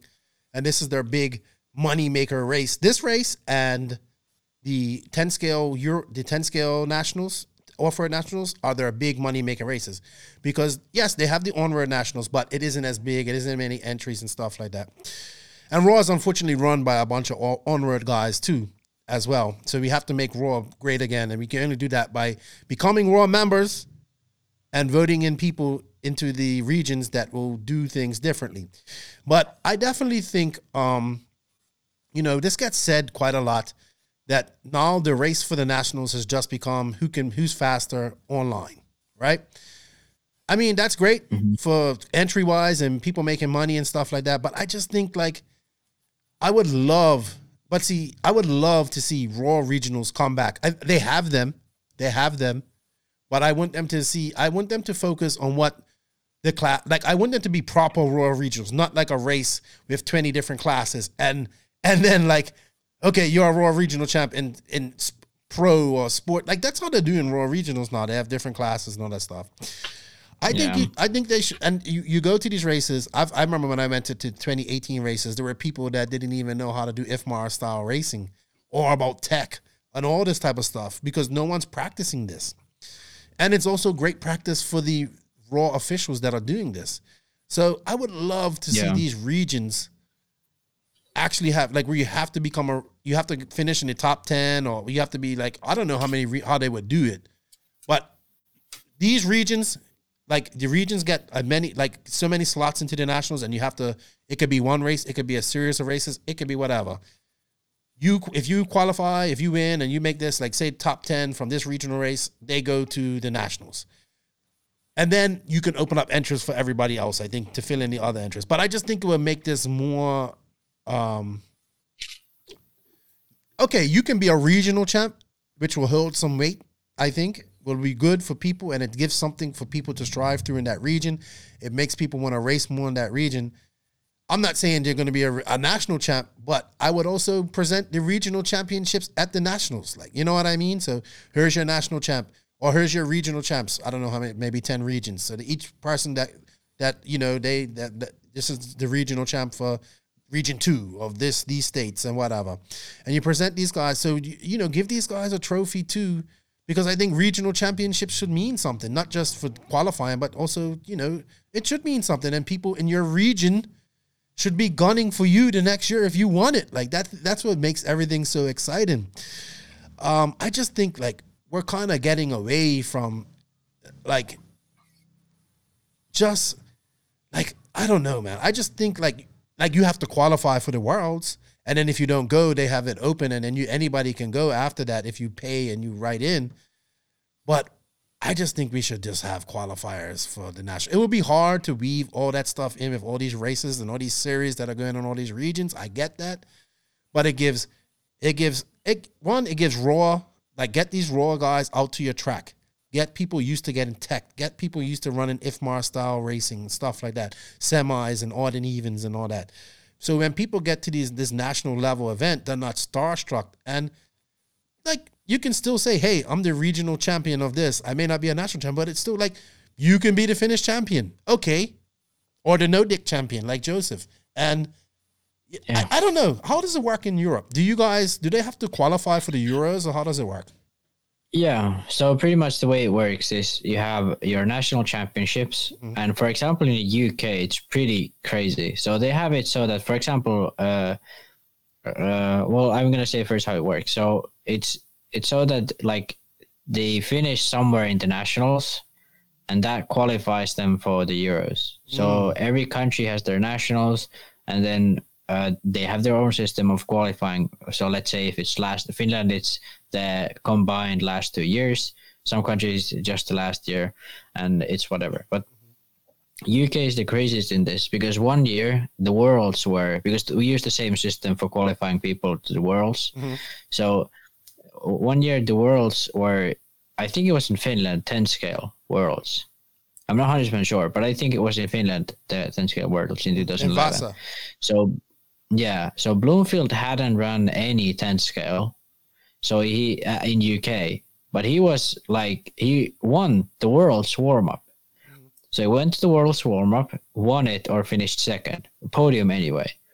But he hadn't competed in the UK. So he couldn't race. So he didn't have a spot for the Worlds. So he couldn't race. I think that's fair though. I think that's fair. I mean, I think that's stupidity, but like I think he should have sort of privilege to go because like even like the UK guys, they should be like, okay, like come on, he's one of our best. Boots but there should be some leeway room. Probably, yes. There needs to be some leeway room. But like the thing is, that's how it should work. You should incentivize people to run their local series. Yes. In Finland, it's more laid out. For example, Joseph has very rarely run the Finnish series, but he always gets a spot because he's really accomplished. Like he's finished. He's like a 10-time Nordic champion.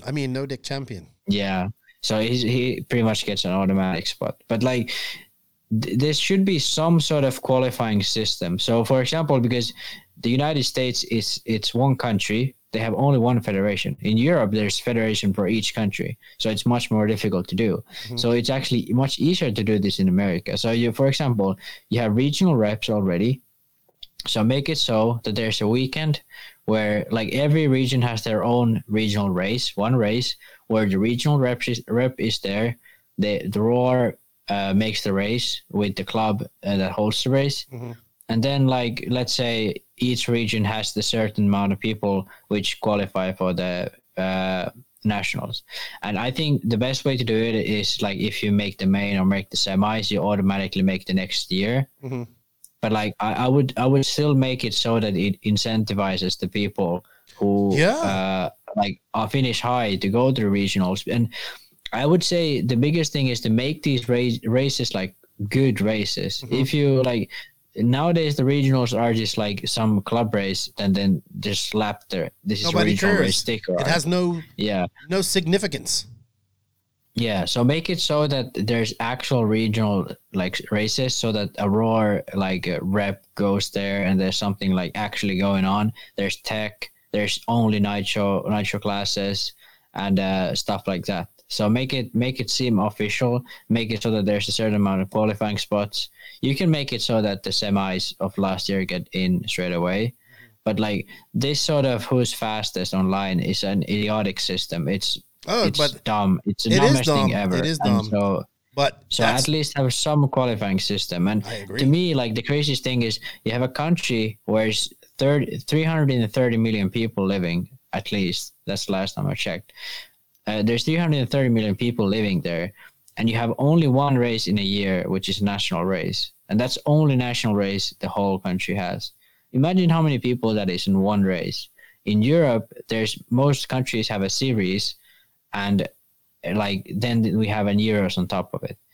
So like, I feel like sort of like, of course you have regional races that are like club races and all that, but to me, it's incredible that how so big of a country doesn't even have like state champs. Like, is there really any state championship? Yeah, but that's anybody can just put like this is a state championship. It's one of my biggest pet peeves. Yeah, like official Roar managed state. There isn't none. They have regional races. Yeah, they have regional races, but what they try to do is because everything's about getting as much entries. It's about you got all these different classes there. You know what I mean? Yeah, and this is like, why I like the Nationals. This is the one race in America where you can go and see where you're really at. You know what I mean? If you're a young up and coming racer, you can say, well, DNC, yes, DNC, all that stuff. But this is truly the race where I think you will be, because there's, everybody has to run the same class. You're running the buggy side exactly how it is as for the Worlds and how it is for the Euros and many other countries around the world. And this is where you can rank yourself. Like, this is like, I know if this was like real world, this would be like your ranking.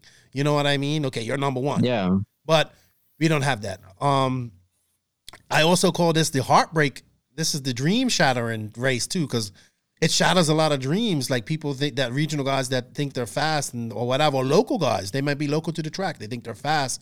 And they think, well, I'm gonna show these pro guys. And then like the one, I don't know, What's it look like, a 164 or something like that? I can't remember the even odd numbers, but they're way on the line.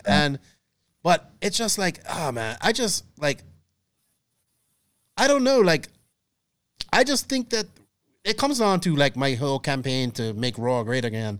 We need to get people into these regions. I would prefer off-road guys. They don't have to be off-road guys, but basically younger guy, women, man, whatever, that are into RC and want to see change, right? Because we need to bring one weekend out of the year, you can have a regional race. One weekend, in a region, you can race one weekend out of the year where you do it like how it's supposed to be done with IFMAR style mains and all that stuff.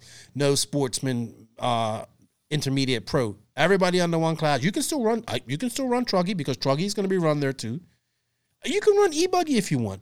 I'm fine with that too. That can qualify you. That e-buggy can qualify you for the e-buggy nets. You know what I mean?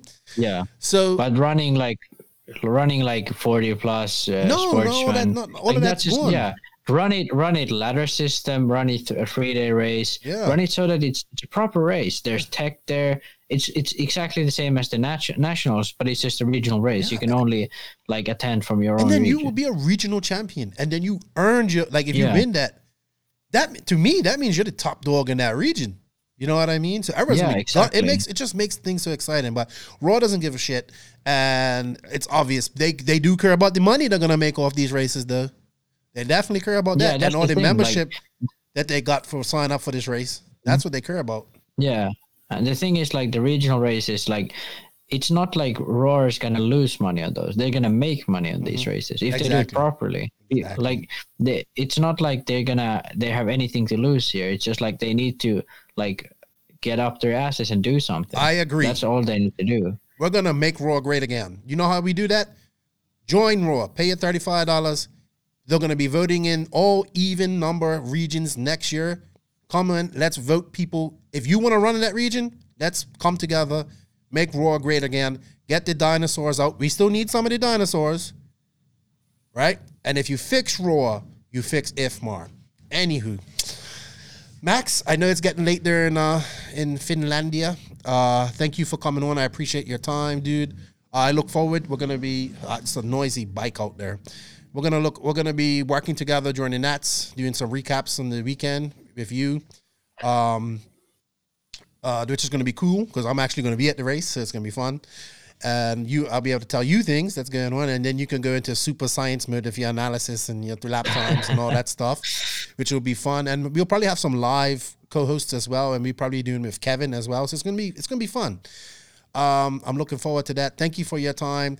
Thank you to Bryce Beaver for his time, for coming on and talking about Lugz RC and being a sponsor of the podcast. Shout out to Connie. Remember, everybody, you too, Max. Can you please go fill out you in social media? Like, you are just like anti-social media. I've done it. I have a House of Worship profile. I mean, I have my videos. Videos are there. Okay. It's like, it looks nice, and I have a setup there that people can go see. Sweet. I was supposed to update like the track I went to last weekend there, but I forgot. I'm probably going to do it right now. Yeah, now if we could get you on IG and updating your Facebook and not wearing a hoodie, it'll be good. Thank you to Connie, working hard, and House of RC is growing. Thank you to the NNRC squad around the world. Love you guys like life. Thank you for the support. Thank you to the patrons of the NNRC. Love you guys like life. Thank you for all the support. Go hit up Max's YouTube channel. Get him. Let's get him to 1,000 subs. He's not to 1,000 subs. I can't believe it. But you haven't been pushing your channel. You gotta be a little bit more proactive. I gotta now. I hope if I get more track time, more racing, I'm being more motivated to put stuff out there on the channel. And as I said, I'm trying to get a video out each week now. I said that a million times already, but like before, and I like missed the deadlines. But I'm really trying right now to get the videos done. So sweet. Well, you know what? Thank you to all the awesome sponsors of this podcast. Without you, we can't do it either. You help keep these bills paid, and that everything matters. Shout out to Mayako, TNR Fuels, Beach RC, High Tech RC, Sun City RC Raceway, Techno RC, Manscaped, Lugz Racing, JQ Racing, Racecraft USA, Papa Willie's Traction Tonic, Wally Builds, RCGP, JQ Threads, and House of RC. Remember, everybody, showing the sponsors some love shows the podcast some love. Max, if you ain't grinding, you're sliding. Nitro is the glory. E-Buggy pays the bills. And remember, hard work beats talent when talent doesn't work hard. I look forward to seeing everybody at the Nets. Please just come up to me if you see me and speak to me. I will speak. You know, Max, I speak to everybody anyway. It's probably going to be a 10-minute conversation if you do come speak to me, or longer. I cannot wait to get back to America. I'm so excited. Woo! I am ready to get back and smell some nitro, Max. You know what, Max? It's time to end this show. You have anything to say to the RC world before we go? Keep it peaceful. Have fun. Lefty and Max out.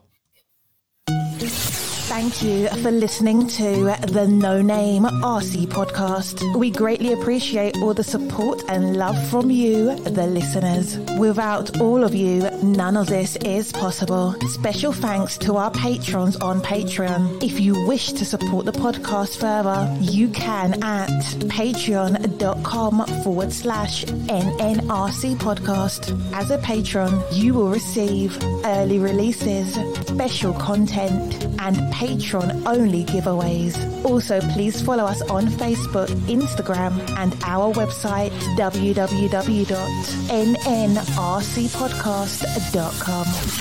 Remember, Nitro is the glory, but e-buggy pays the bills. If you aren't having fun, it doesn't make sense. And if you ain't grinding, you're sliding lefty out. Nitro is the glory. Nitro is the glory. Nitro is the glory.